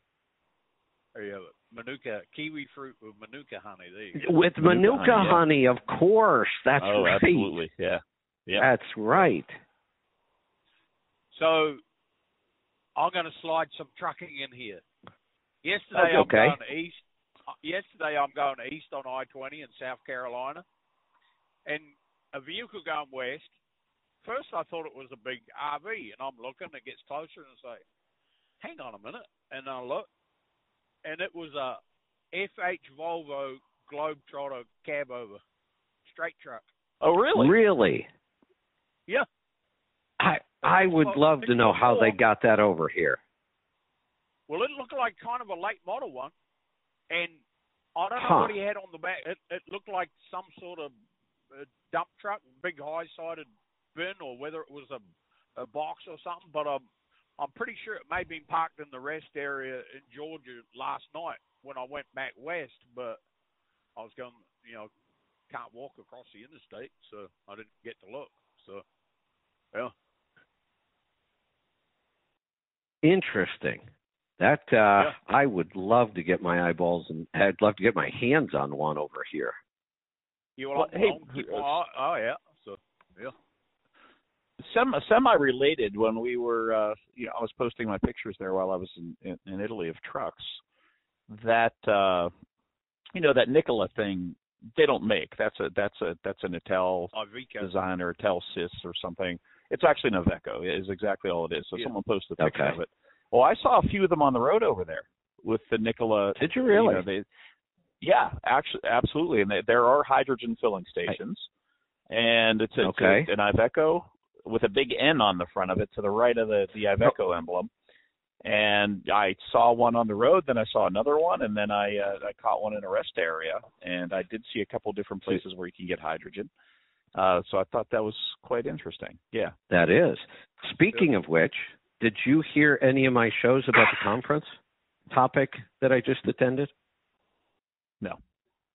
I've been so you got to go back and listen to these. I know, I'm sure. Yeah. You got to go back, and you are going to be blown away by some of the shows that have been in the last couple of weeks. You got to go listen. Okay. To them. So I will do. So this conference, I'll give you the quick story. I got an invitation to speak at this conference. I came out of the blue. I didn't expect it. I haven't done any presentations in 4 years. And it was for the keynote. And I'm not really even known as a keynote speaker. I don't do a lot of keynote stuff. I don't really want to, because it's a lot of work.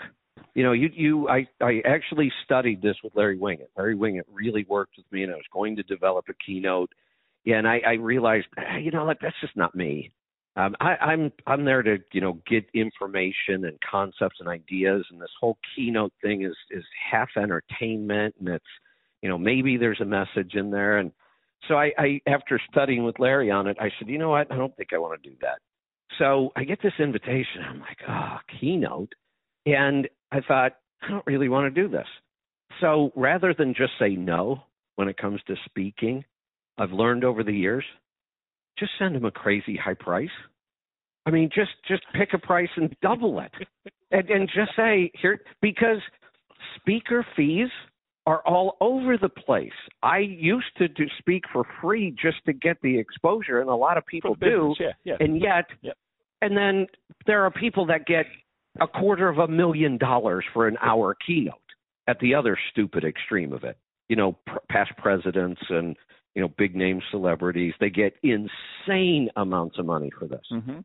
So I thought this became my strategy. If you don't really want to go do this event, just throw them some stupid, crazy price. And this one wasn't that extreme, but for the fact that I haven't spoken in 3 years, it's a keynote, I really didn't know the topic all that well. I threw them a price, and this was a small event.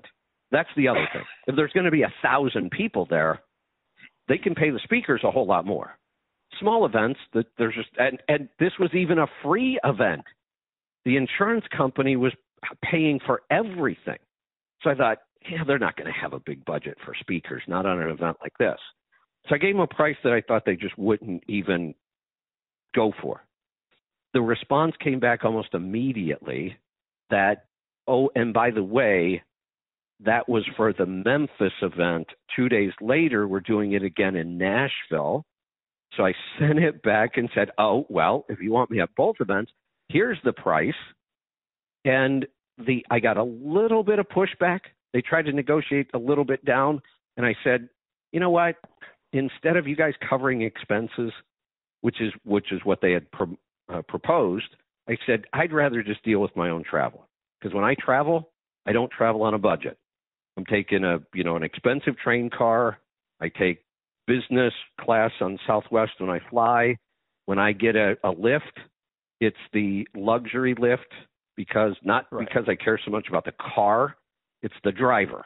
When you get up to the higher, but a trip to the airport at the basic lift level was $22. Yep. Yeah, the basic ride was $22. The luxury ride was $53. I don't care.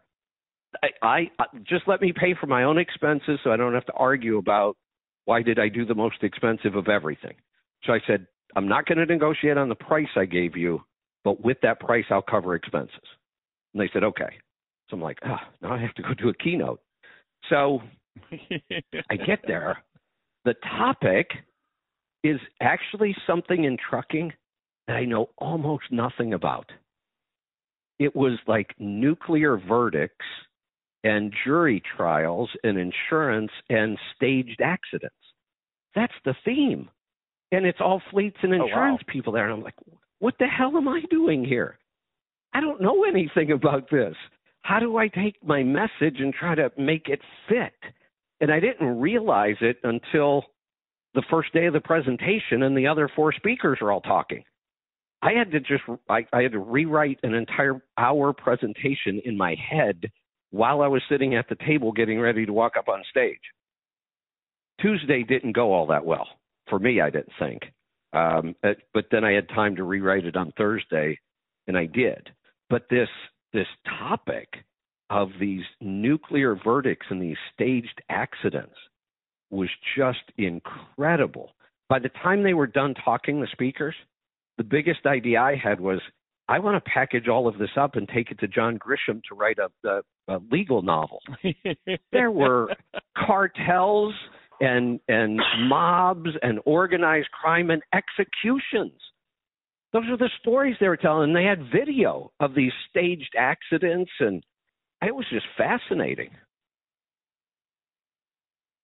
That's interesting. I didn't know that was a thing. I kind of knew it was a thing. There was, because I scroll headlines all the time, and I've been doing that for years. But a lot of times I'll just read the headline, and I'll move on. It's not something I'm going to go read.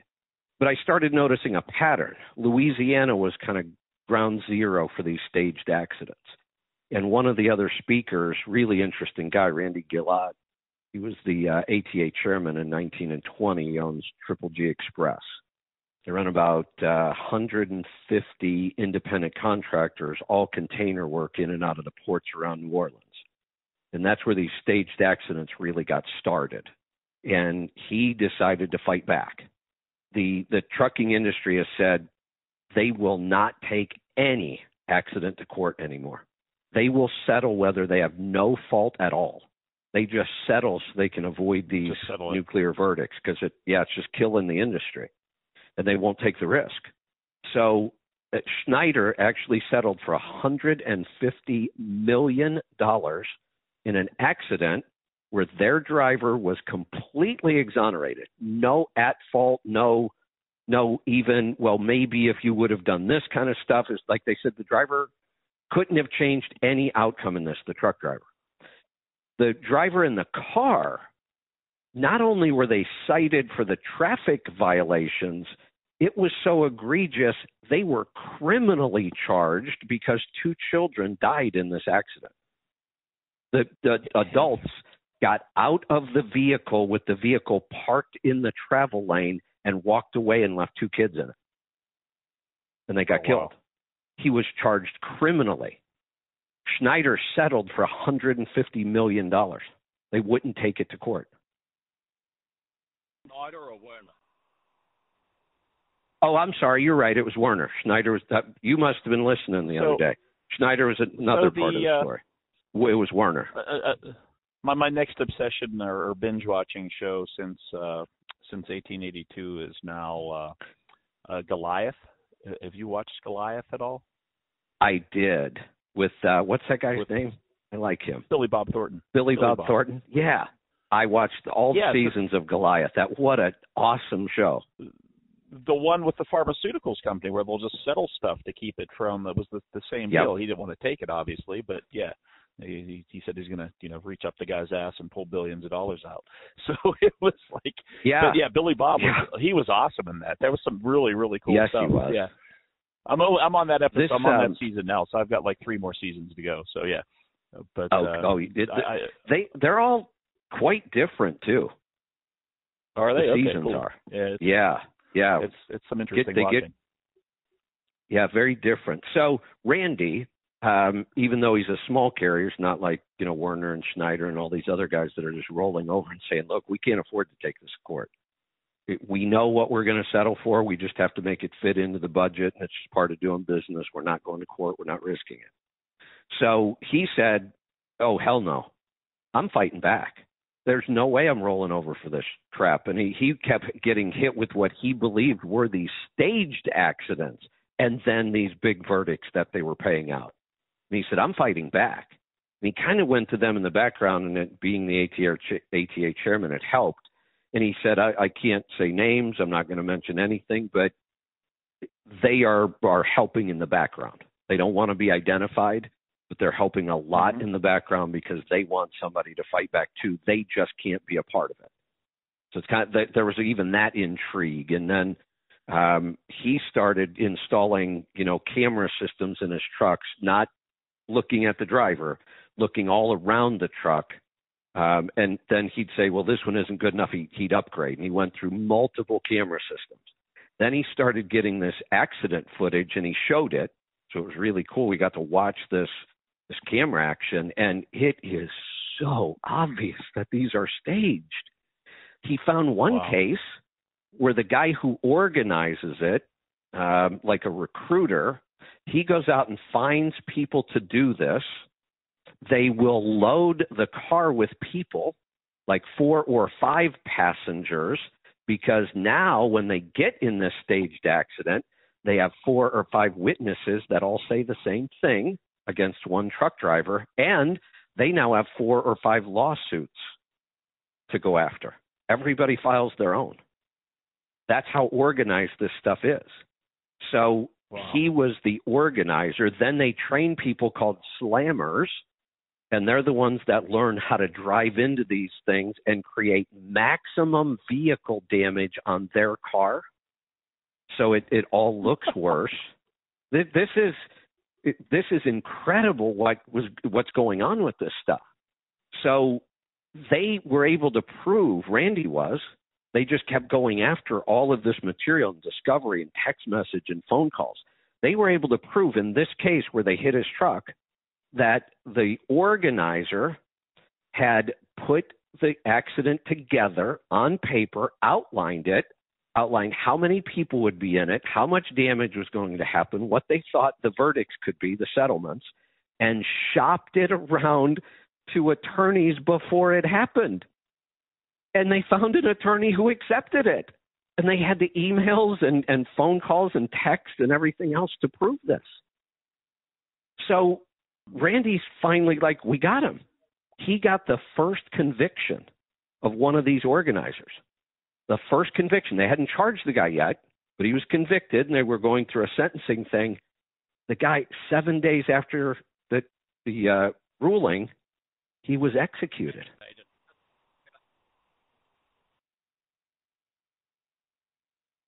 Wow. Louisiana. Yeah, exactly. Yeah. Doesn't this sound like a good Grisham movie? Yeah. Yeah, you can make a movie out of it. Yeah. So that's where my second topic. I'm a late adopter of technology. The E-Log was really the first time I dealt with any sort of technology. Well, okay. When I'm looking at it the other day, you got your logs, and then it's got other notifications, which the company I'm leased to, they don't use that system for dispatch and everything, and your safety score and everything. Well, I decided to look at that last week, and I see my safety score at 66 out of 100. So I've always considered myself to be I'm not perfect, but I'm going to say I'm way better than average, safety and all that good stuff. Yeah. And I put myself at about a 70 is where I rated myself. So yesterday I called the woman in safety and I said, so what is the range at our company that I'm leased to? And I said, you don't have to mention names. I said, but I'm curious. Am I in the middle or the bottom or the top or where? And she said, well, let me look. And we're about 150 trucks, I think, a little bit less. And she said, well, you're at 66. And she said, you're third. One guy's at 69, one guy's at 67. The guy that is at the score of 69, he runs really low miles, short haul stuff, never leaves Miami pretty much, so he don't really go anywhere. And the bottom score, which the guy had just been in a wreck, totaled his truck, his score was 15. So, but she said a lot of the fleet, we do a lot of work in the Northeast, but I don't go there. A lot of the fleet are between 40 and 50 for a safety score. Yeah. Oh, wow. Yeah. So it's kind of crazy. Yeah. It is. All right. Hey, we got to go. What else you got? The last time I was up there at Pittsburgh Fair, you know, you get with Bruce and you start stalking stories and showing pictures and everything. Well, no. In New Zealand, for those that don't know, in New Zealand, drift tricycles are quite a big thing. It's a sport. So you got it's like those little racing go-karts, but it's a tricycle. And they just go drifting. Yeah. So Bruce sees a picture of that, and he's like, "What's that?" And I said, "Oh, a drift tricycle." And he's like, "We should have a couple of those." And the guy, instead of guys sitting in the TV room, he said they can be going up and down the street. Yeah, that would be fun. Oh, yeah. I like that idea. Bruce needs to. Bruce just needs to take over that building next to him, and I think there's enough room in the back there to put in a track and have competitions. Yeah. Yeah. Yeah. If you win, you get prize money off your bill. We'll live stream it on truckingtribe.com every day. So when you're not busy, John, you're gonna have to build a couple of drift tricycles. I could whip a couple of those up. Yeah, you showed me pictures. I bet you could. Didn't your nephew have one or something? You showed me a video of those a couple of years ago, didn't you? I got a nephew that's into the unicycle stuff, but I probably unicycles. Okay. Yeah, I think you showed me a video of those at one point. Yeah. You know, I don't talk about this very often, but I can ride a unicycle. All my friends can show up on a unicycle. One year for Christmas when my sons were growing up, I was just looking for something unique that I could get them that would get them out of the house and we could do it together. And so I got the unicycles. I got one for myself. I was the only one that really learned how to ride them. It never really caught on with them, but I got hooked on it. So I kept doing it. And back then I lived in an HOA in Orlando, so virtually year round. I used to just ride all over the HOA on my unicycle. So where you live? My nephew that rides the unicycle, he showed up at the airport one day, and they said, "What are you doing with the unicycle?" He said, "That's my mode of transport." And he said, It's going. And they said, "No, it's too big. It's not." He said, "If it was a bicycle, you'd take it." And the woman said, "Prove you can ride it." So he rode around in the terminal and jumping up on the seats and hopping from. Oh, holy cow! See, I can't do any of the trick kind of stuff. I can ride it. I can't do never even attempted any of the trick kind of stuff. What I did get into was, if I remember right, I think I had gone all the way up to like a 24-inch wheel because you could go so much faster. Yeah, well, he has. See, I just tied this whole show back into gearing. Again, gearing, yep. That's you right. Go faster on it's the all gearing. Wheel, yeah. Especially direct drive like that. That was all gearing. I've got a friend who, right. We're going to get, so before we go off of unicycles, who competitively mountain unicycles right where you live. That is insane.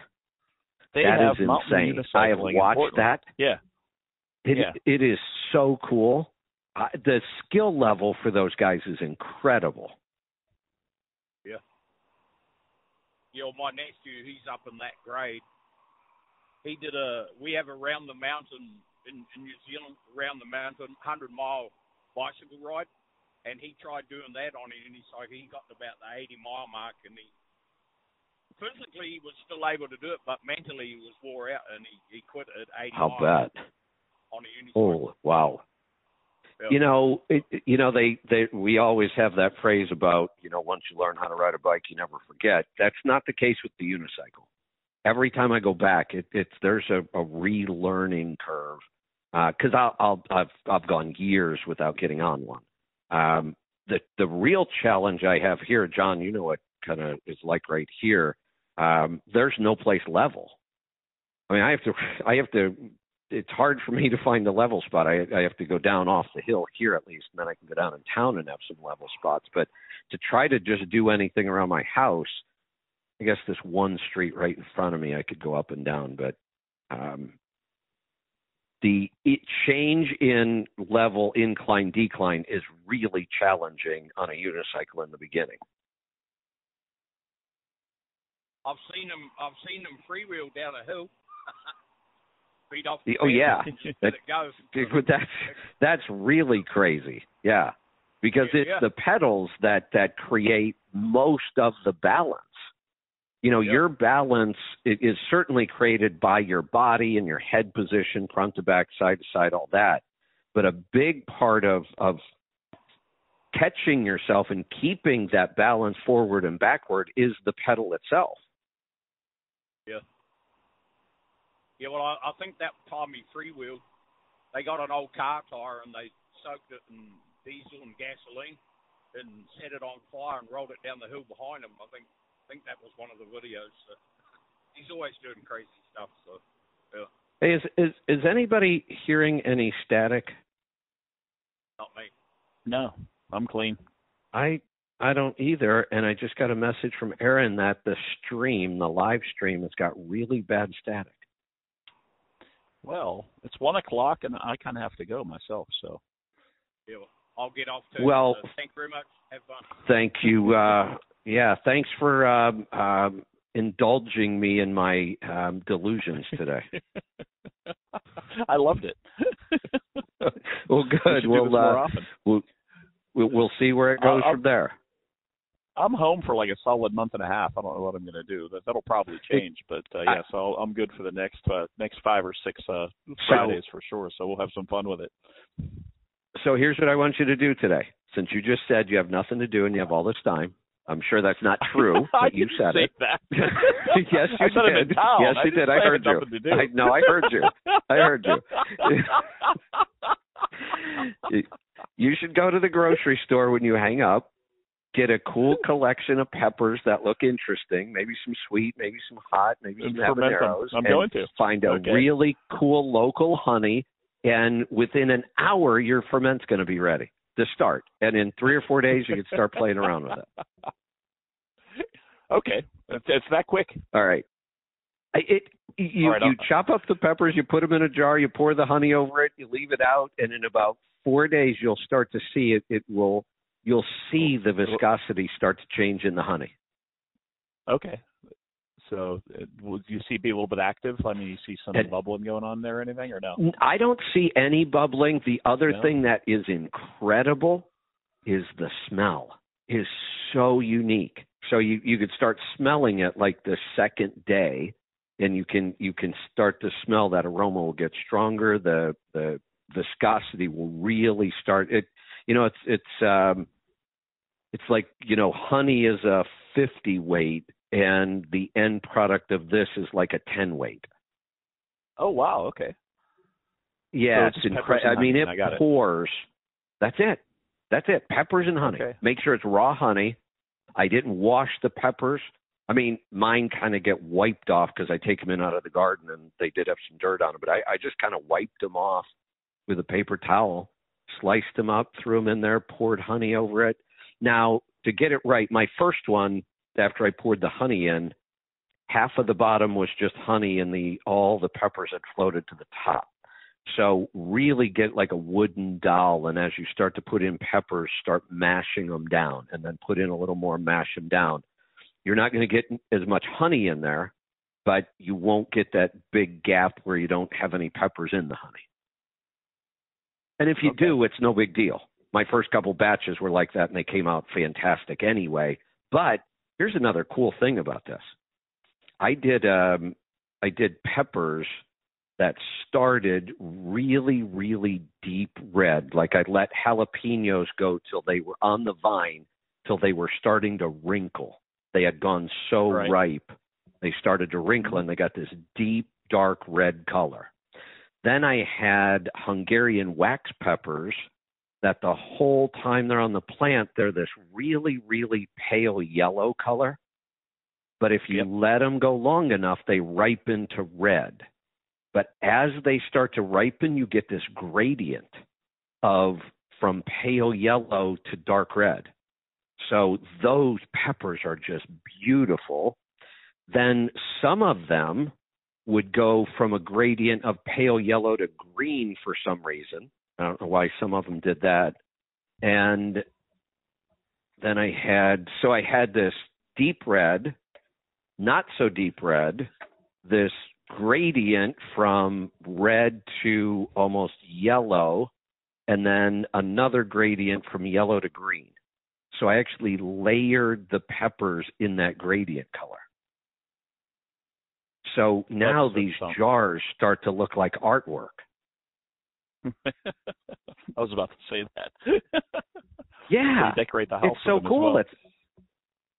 So I'm trying to recruit Lisa because she's so creative like that. I want her to come up with the ideas and the methods of chopping and layering. You could create like artwork in a jar here. And this stuff, if I'm understanding all of this right, is like 20 years from now, we could have the same jars. And then eat it. Yeah. That's great. All right, I'll get some done. Yeah. All right. Sounds good. I'll report back on it next week. All right, I've got to roll. I'll talk to you guys later. All right. Talk to you soon. See ya. All right. I'm going to get to the calls. Let's go to West Virginia. Randy, welcome to the program. Thank you. I'm a beekeeper. I'm a truck driver and a beekeeper. And well, you're the guy I want to talk to. Well, I don't know about that, but bees go about 4 miles to bring stuff back, so I don't know if you could plant. Do they really? Yes, they do. It's crazy. Wow. And that's why I wanted to talk to you. I had no idea. Well, my wife and I were listening to that here. We have a company here in Portland, and they came up with this idea. Portland is like craft food here. We don't have many chain restaurants. We don't have many fast food, especially when you get, down in the city, in the neighborhoods of Portland itself. And there's this real craft food movement where people will pick like one thing and just hyper focus on that and create such really high quality, unique products. And it's across the board. There's one shop that Portland's famous for, nothing but salt. It's the whole store. Every kind of crazy salt thing you can imagine. We have these little craft pork charcuterie places like Old World butcher shops. And I could just go on and on. The craft beers, the craft wines, the craft ciders, the craft alcohols, that is a big thing here. So we have this company that they started a honey company. They would find people in Portland that were growing unique things in their yard.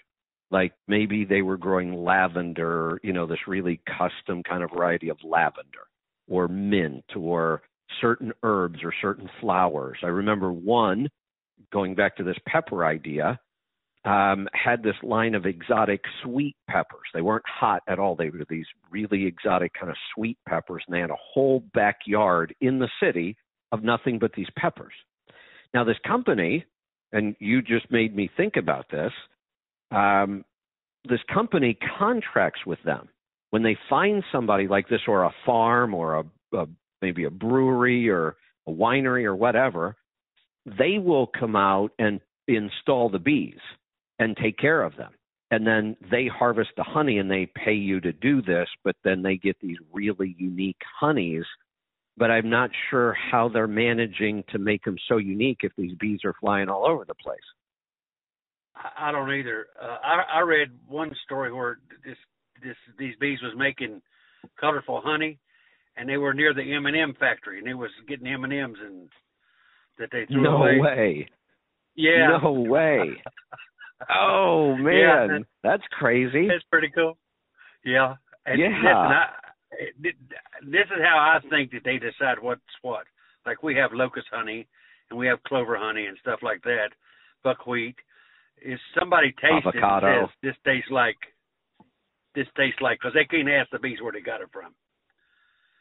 Yeah, right. Right. But you would admit that very, very different honeys get created in very, very different places, and they are really unique. Some are super, super dark, like buckwheat and avocado honey. Some are really, really light, like wildflower. And so we know that they create really unique things, but you're saying we can't control it nearly as much as what they're making it sound like. I don't think we can, because how can you tell me, look, today I want you to do blackberries, or Yeah, we don't have electronic fences to keep bees in a certain area. No, we don't. By the way, my wife was listening too. I was driving her to the hospital, to the doctor, but we're going to stop at Kroger's on the way home and get some peppers and try what you said. Awesome. That's so exciting. And I'll let you know. I'll let you know how it tastes. So maybe, I want to hear back from you. Maybe I'm not delirious then. Hey, when you say leave it out, you mean uncapped or cap it, or? Just put a cap on it. Doesn't have to be tight. Doesn't have to be sealed. In fact, you probably want it to be able to vent a little bit. I didn't notice a lot of activity, like when you ferment something, it'll flow over, and I always put everything in a tray to catch everything. I didn't notice any real activity in the honey at all. I didn't notice pressure being built up. But yeah, just I use mason jars, and I buy one piece, either wood or plastic lids, instead of the bands and caps and all that, all those multi-piece. I have some stainless steel one piece. That's what I use for fermenting usually, is the stainless steel one piece. Then when the fermentation is over and I'm going to put it in the refrigerator, I usually put a plastic or a wood. I even have some wood that are cool. Room I don't think you'd have to refrigerate it. I don't believe I'm ever going to refrigerate any of this honey. No, I think it would last forever with no refrigeration whatsoever. Well, let me tell you something about raising bees. This is our motto. Okay. Teach your kids how to raise bees, and they'll never have enough money to buy drugs. I love that. Because it's, I'm telling you, it's expensive. Is it really? See, I wouldn't have thought that. Oh, yeah. Well, here's the problem. Of course, I don't know what the weather is out there where you live at, but we lose probably half our bees every winter. Wow. And I do everything in the world to keep them going. And then we got mites, and then you just got all kind of diseases and stuff. And every spring you can buy bees for like $185. And you get maybe 3 pounds of bees, which I don't know how many's in there, but because I don't know either. I was going to say it'd be but really then you hard to count them. You got to buy the frames and the hives and everything, and most people use a 10 frame, which if you get a 10 frame full of honey, you can't hardly pick it up. That's incredible. I got three hives, and of course you can split them in the spring. You can split them and make more, but I don't really want more than 3. Right. And every year, because if I had to replace them, it's, and I don't sell my honey at all. I've never actually sold it, my honey. I give it to my friends. It's kind of like, I was going to say, I bet you give away a lot. Stuff like that. Right. Yeah. Right. And you got lots of friends, I'll tell you that. When you have honey, you have lots of friends. Hey, I do have to acknowledge some people, and I won't be able to do it by name because I won't remember. I think there's been at least 6 people over the last couple of years that have sent me like big, like half-gallon jugs of their homemade honey, and I love that. It's so cool to get that from people who are doing that by hand like that, so I want to acknowledge them. A lot of the fermented peppers I've been experimenting with all these recipes, I'm now using up those big, half gallons of honey that I've been gifted over the years. Oh, yeah, sure. Boy, a half gallon, it's got to weigh 20 pounds or more. Oh, it's a lot. Honey, yeah, that is dense stuff. Hey, I like that 50 weight part. It's 50 weight. And then when we're done with it, fermenting it like this, it's like 10 weight. It pours right out. We're going to do that today. We're going to do that Cool. today, I promise you. Cool. I want to hear from you on Monday then. Because even Monday, I would taste it. If you get it in the honey today, Monday might be the first day to just try it and see what's happening. And well, I have to take it with me on the road because. There you go.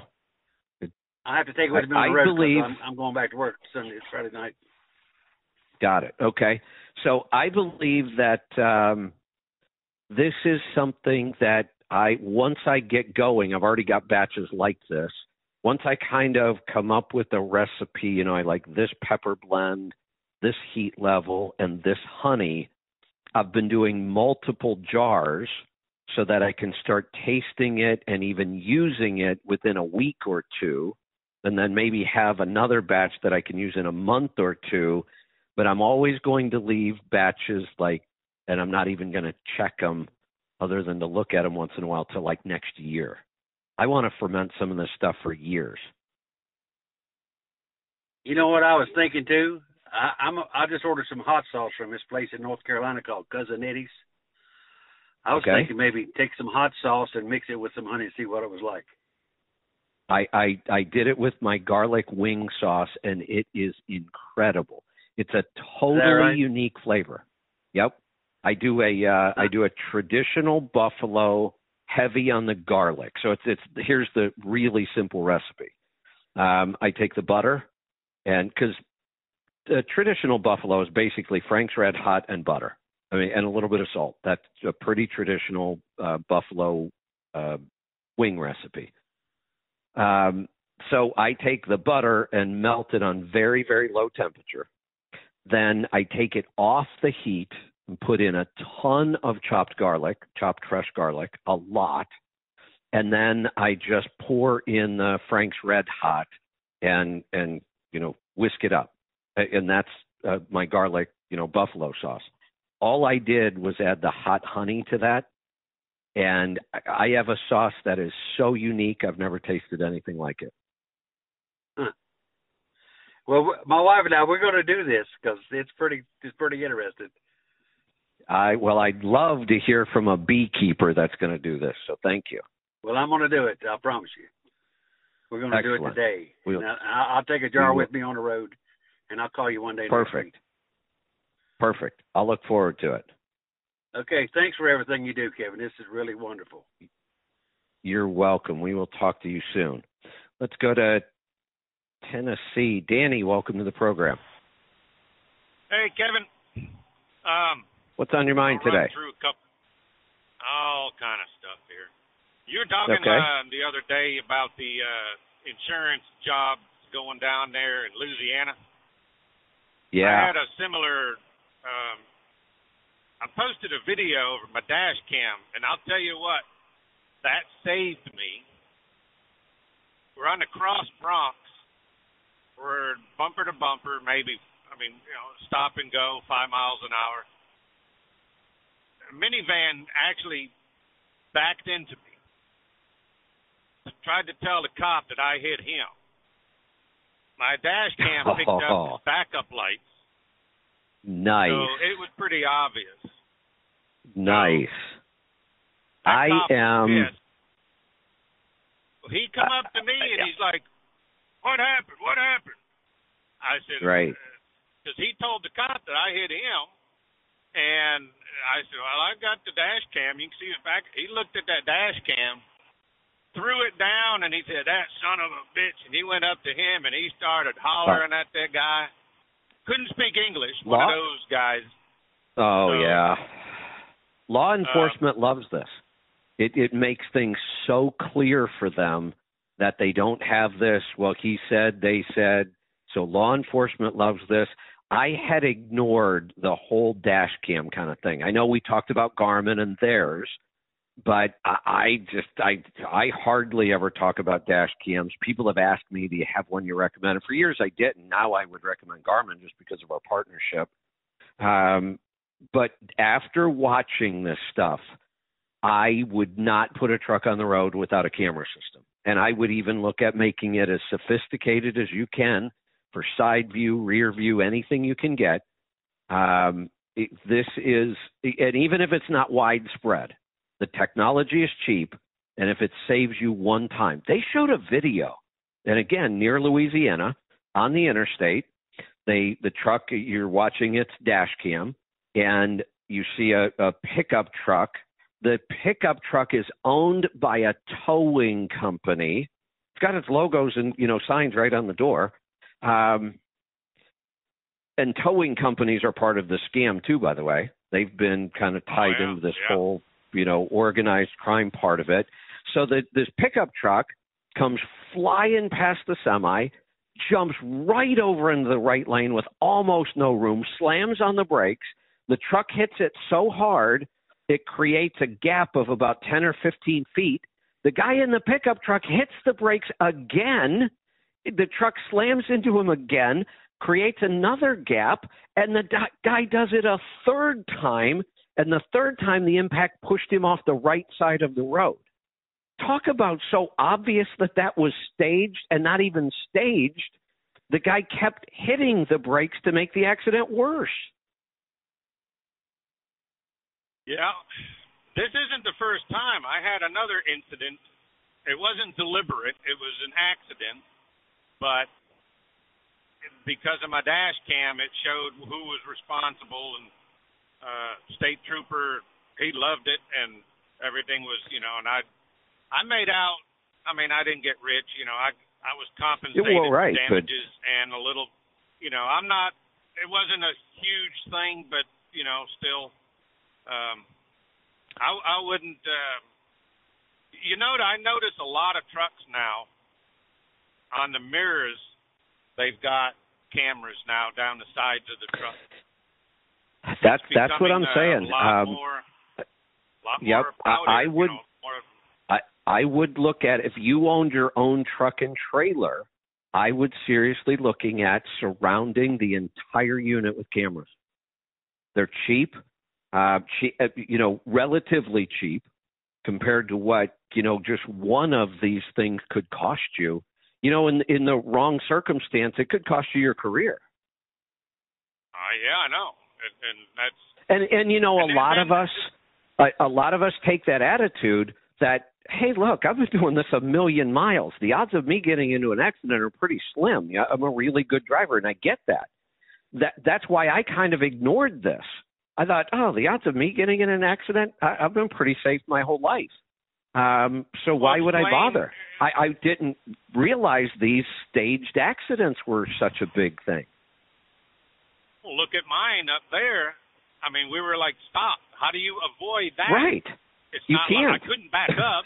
I mean, you're bumper to bumper traffic. So. And when we watch these videos of after the fact, you can't avoid this.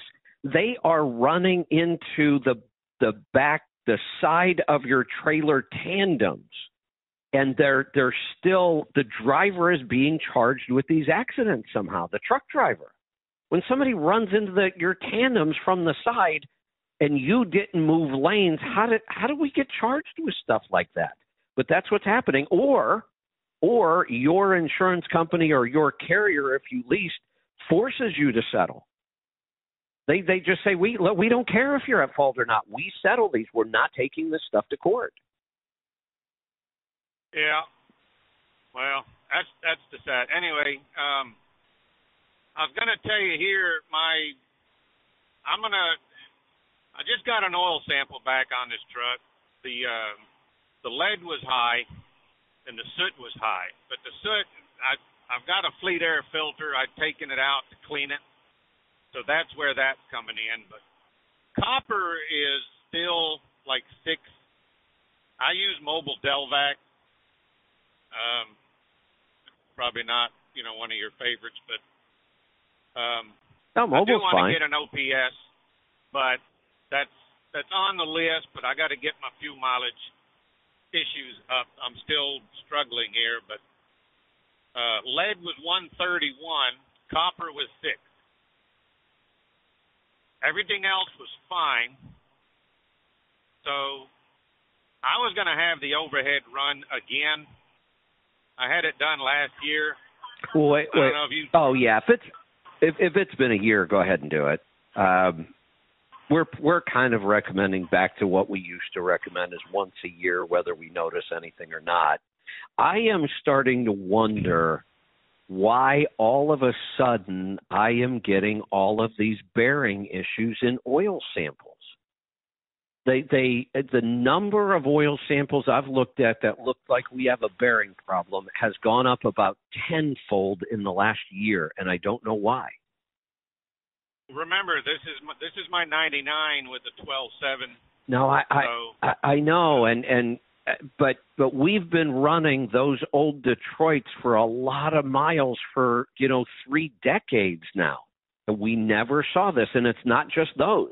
I'm seeing newer PACCAR engines doing it. I've seen newer DD15s do it.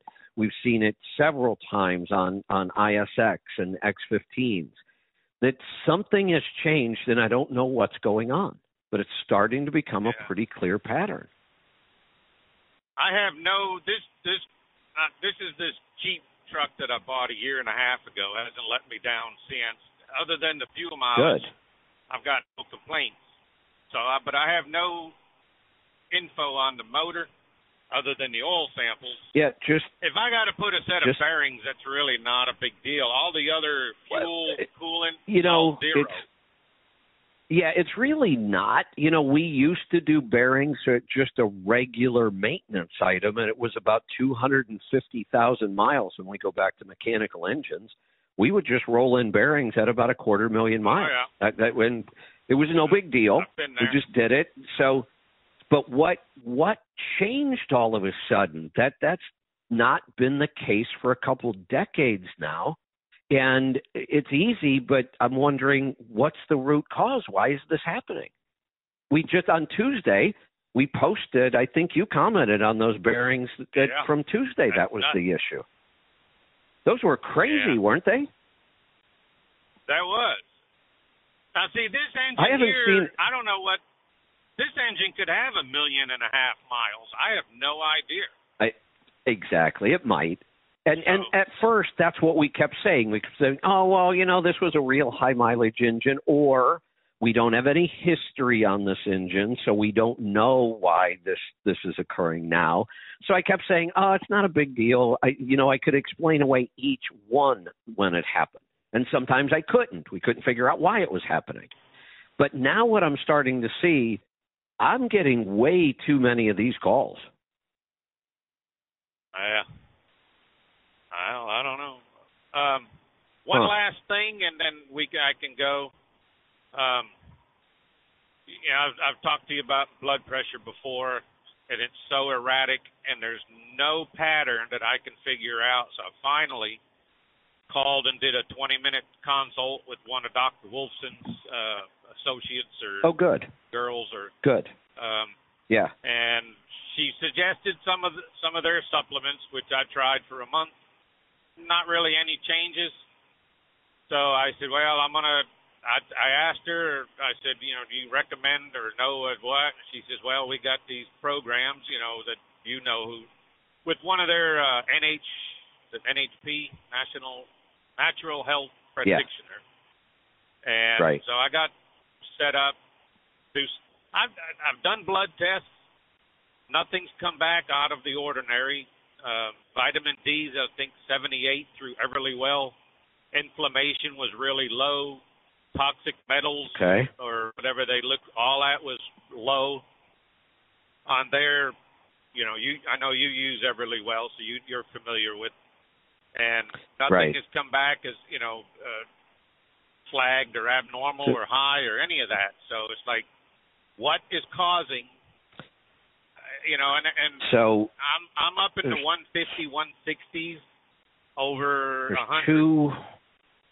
There's 3 more areas I would start to explore. 2 of them, I'm sure Dr. Wolfson's team would be able to help you with, and that would be one that's hard. We can go explore it. I'm not sure how we're going to figure this out, but it's possible it's gut bacteria.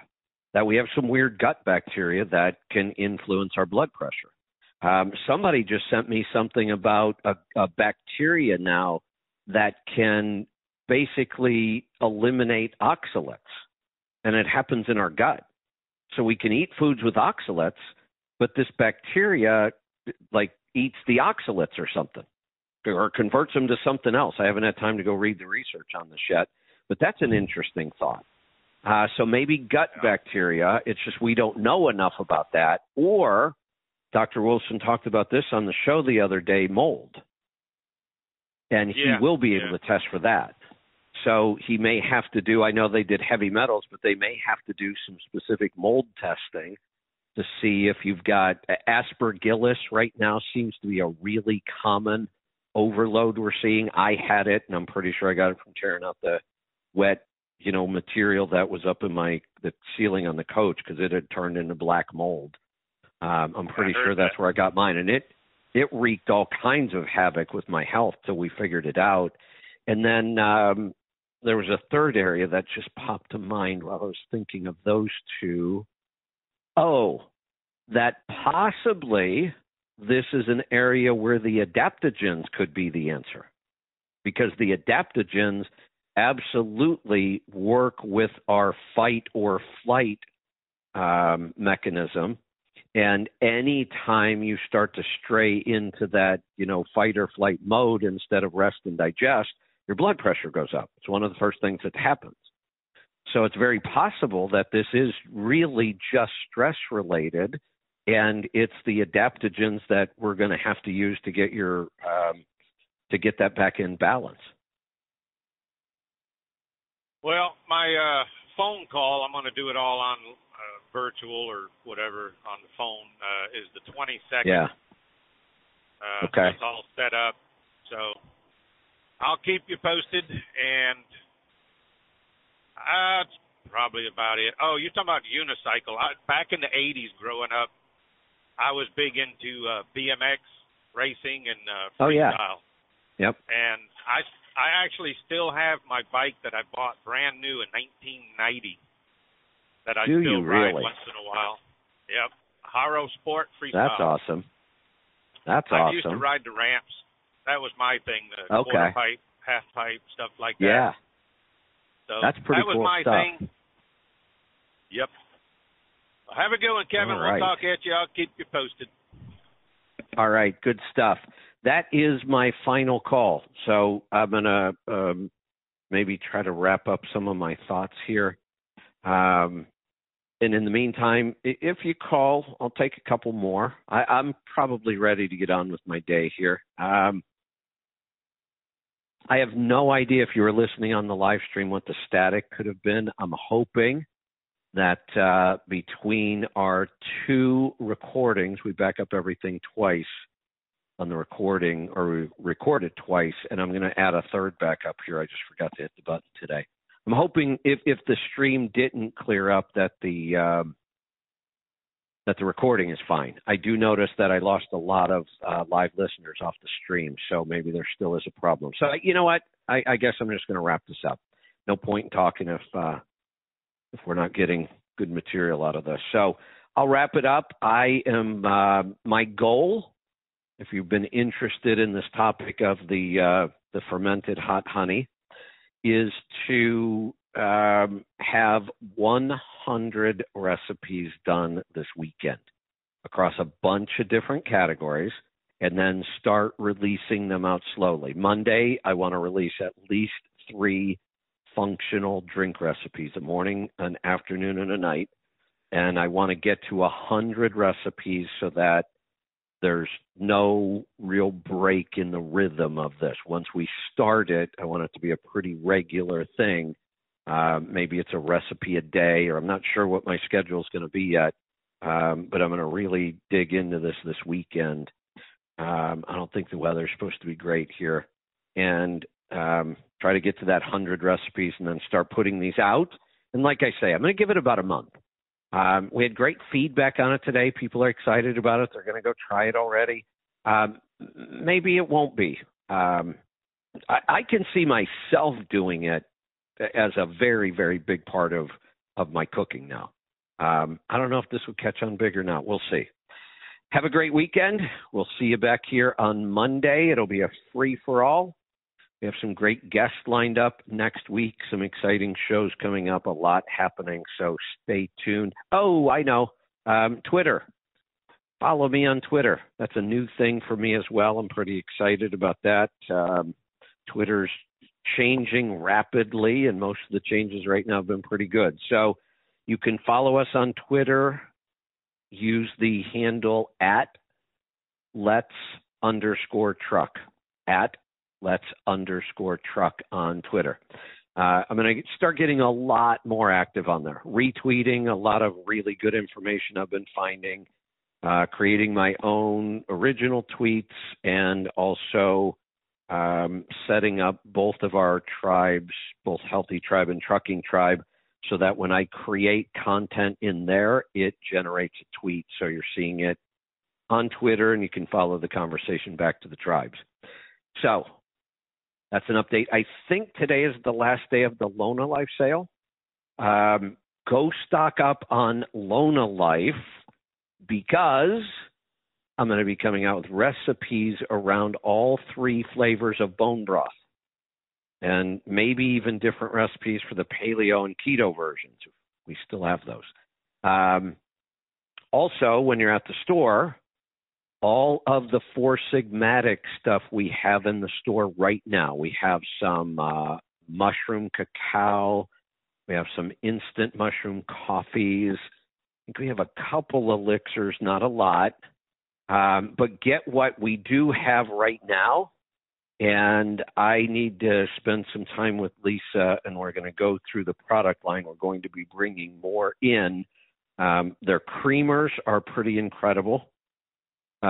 Some of their coffee, they're not instant coffee, but ground coffee with the adaptogen mushrooms in it. I've been creating recipes for those. And they even have some other products that I need to get in and start testing. So I have a feeling we're really going to be expanding our Four Sigmatic line, and I'm going to do a whole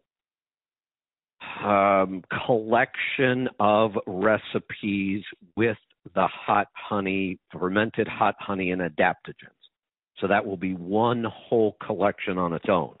And I have a ton of ideas. So may even be able to create some food from some of those adaptogens, some of the powders, and I've got some ideas there. All right, so head to the store. We do appreciate that, by the way. And also the memberships on the tribe. Those really do help us out. So spread the word, get us some new followers, shop the store, sign up for the memberships. It's how I fund all of these projects. It's how we fund all of these projects. There's a lot of work to these things. I love doing them, but we really do appreciate your support. So head on over to the store, letstruck.com, and the 2 subscription sites, truckingtribe.com and Healthy Tribe. Oh, I'll give you another reason to join either one of the tribes right now. And I don't have any details on this, but we've talked about this quite a bit. We're going to have a couple different levels of subscription. We will have a free option. Of course, it's going to be limited on how much content you get to. But we want to bring people in and give them a free way so they can see what we do and see if they think there's any value there. Then we'll have a paid subscription with a certain amount of content, and then probably like I don't know what we'll call it, like an elite level or the founders level or the inner circle or something where it is going to be a higher price, but you're going to get access to everything we do. One of the ideas we've talked about, we love supporting people who support us and rewarding people who support us, because that makes this whole thing work. It's better for all of us. It's a win-win-win. Another one of the lessons from the habits, think win-win. We're going beyond that. We're thinking win-win-win. Multiple parties all win. Our vendors, our partner companies, us, you especially. So that's the magic that happens when you support us. Here's the other thing. I don't have details, but this is what we are shooting for. That whatever this top level is, We really do believe it's going to be fairly exclusive. I don't think we're going to get a lot. We're not even going to really, well, I shouldn't say we're not going to shoot for a lot. At some point we might. But at some point we may shut this level off too, and then maybe create something different. We want this really unique level for the tribe members who have supported us over all these years and through everything. And there's been a lot of everything. Not all of it's been good. We appreciate that. So I would like to have this level of membership where every time we launch something new, and this is where I'm not going to make any promises, but I think you can see where we've innovated a lot of things over the years. We're going to continue that. It seems to be accelerating. That this core group always gets first access and gets their own unique access somehow. We really want to create that and reward the people who got us here. We really do appreciate that. I appreciate it every day. The team appreciates it every day. And I want to create kind of a very, very unique experience and level. So what I would say is get involved now. Become a tribe member now. I may have a couple other ways that we throw out there right now to kind of bring people in so that when we start to release these new levels, you will be considered for one of those opening kind of unique, kind of elite memberships, especially if you've been a long-time supporter. If you haven't been, get in now. If you have been, thank you. We really do appreciate it, and we want to recognize that and really reward it in a unique way. We're going to get creative about that. You know what? I've got one more caller. Morgan, go ahead and grab that. I will take that call. And then I am going to wrap this up. But speaking of which, the reason I'm taking the call is I can see who it is on our new software, and Brandy is one of our kind of core supporters. And she has been for a while. We do appreciate that. And we want to do things like that to start raising the bar. We want to reward people that are doing the right things. We need more of it in the country. We have been lowering the bar for so long on so many things that we just threw the damn bar away. We don't even have a bar anymore. We want to really start working towards rewarding excellence everywhere we can. So I'll take this last call. Brandy, you snuck in under the wire. Because I was listening past, and I was like, I wonder if anybody's mentioned this. It's like, is it possible that the oil that we're getting, not from our refineries, getting it from around the world, is causing those bearing issues you were talking about? I'm learning things as I listen to you. I don't know a lot of this stuff. It's like, well, what is it possible? I don't think so, and here's why. The manufacturers of the oil itself, that the final product that ends up in our crankcase, they have pretty high standards. They really do. The base oil stock that we use isn't all that different. Base oil stock is pretty similar. There are different grades of oil, light sweet crude, Brent crude, but I think they all have really high standards on which stock they start with to create a motor oil. And then they all have their very specific additive packages.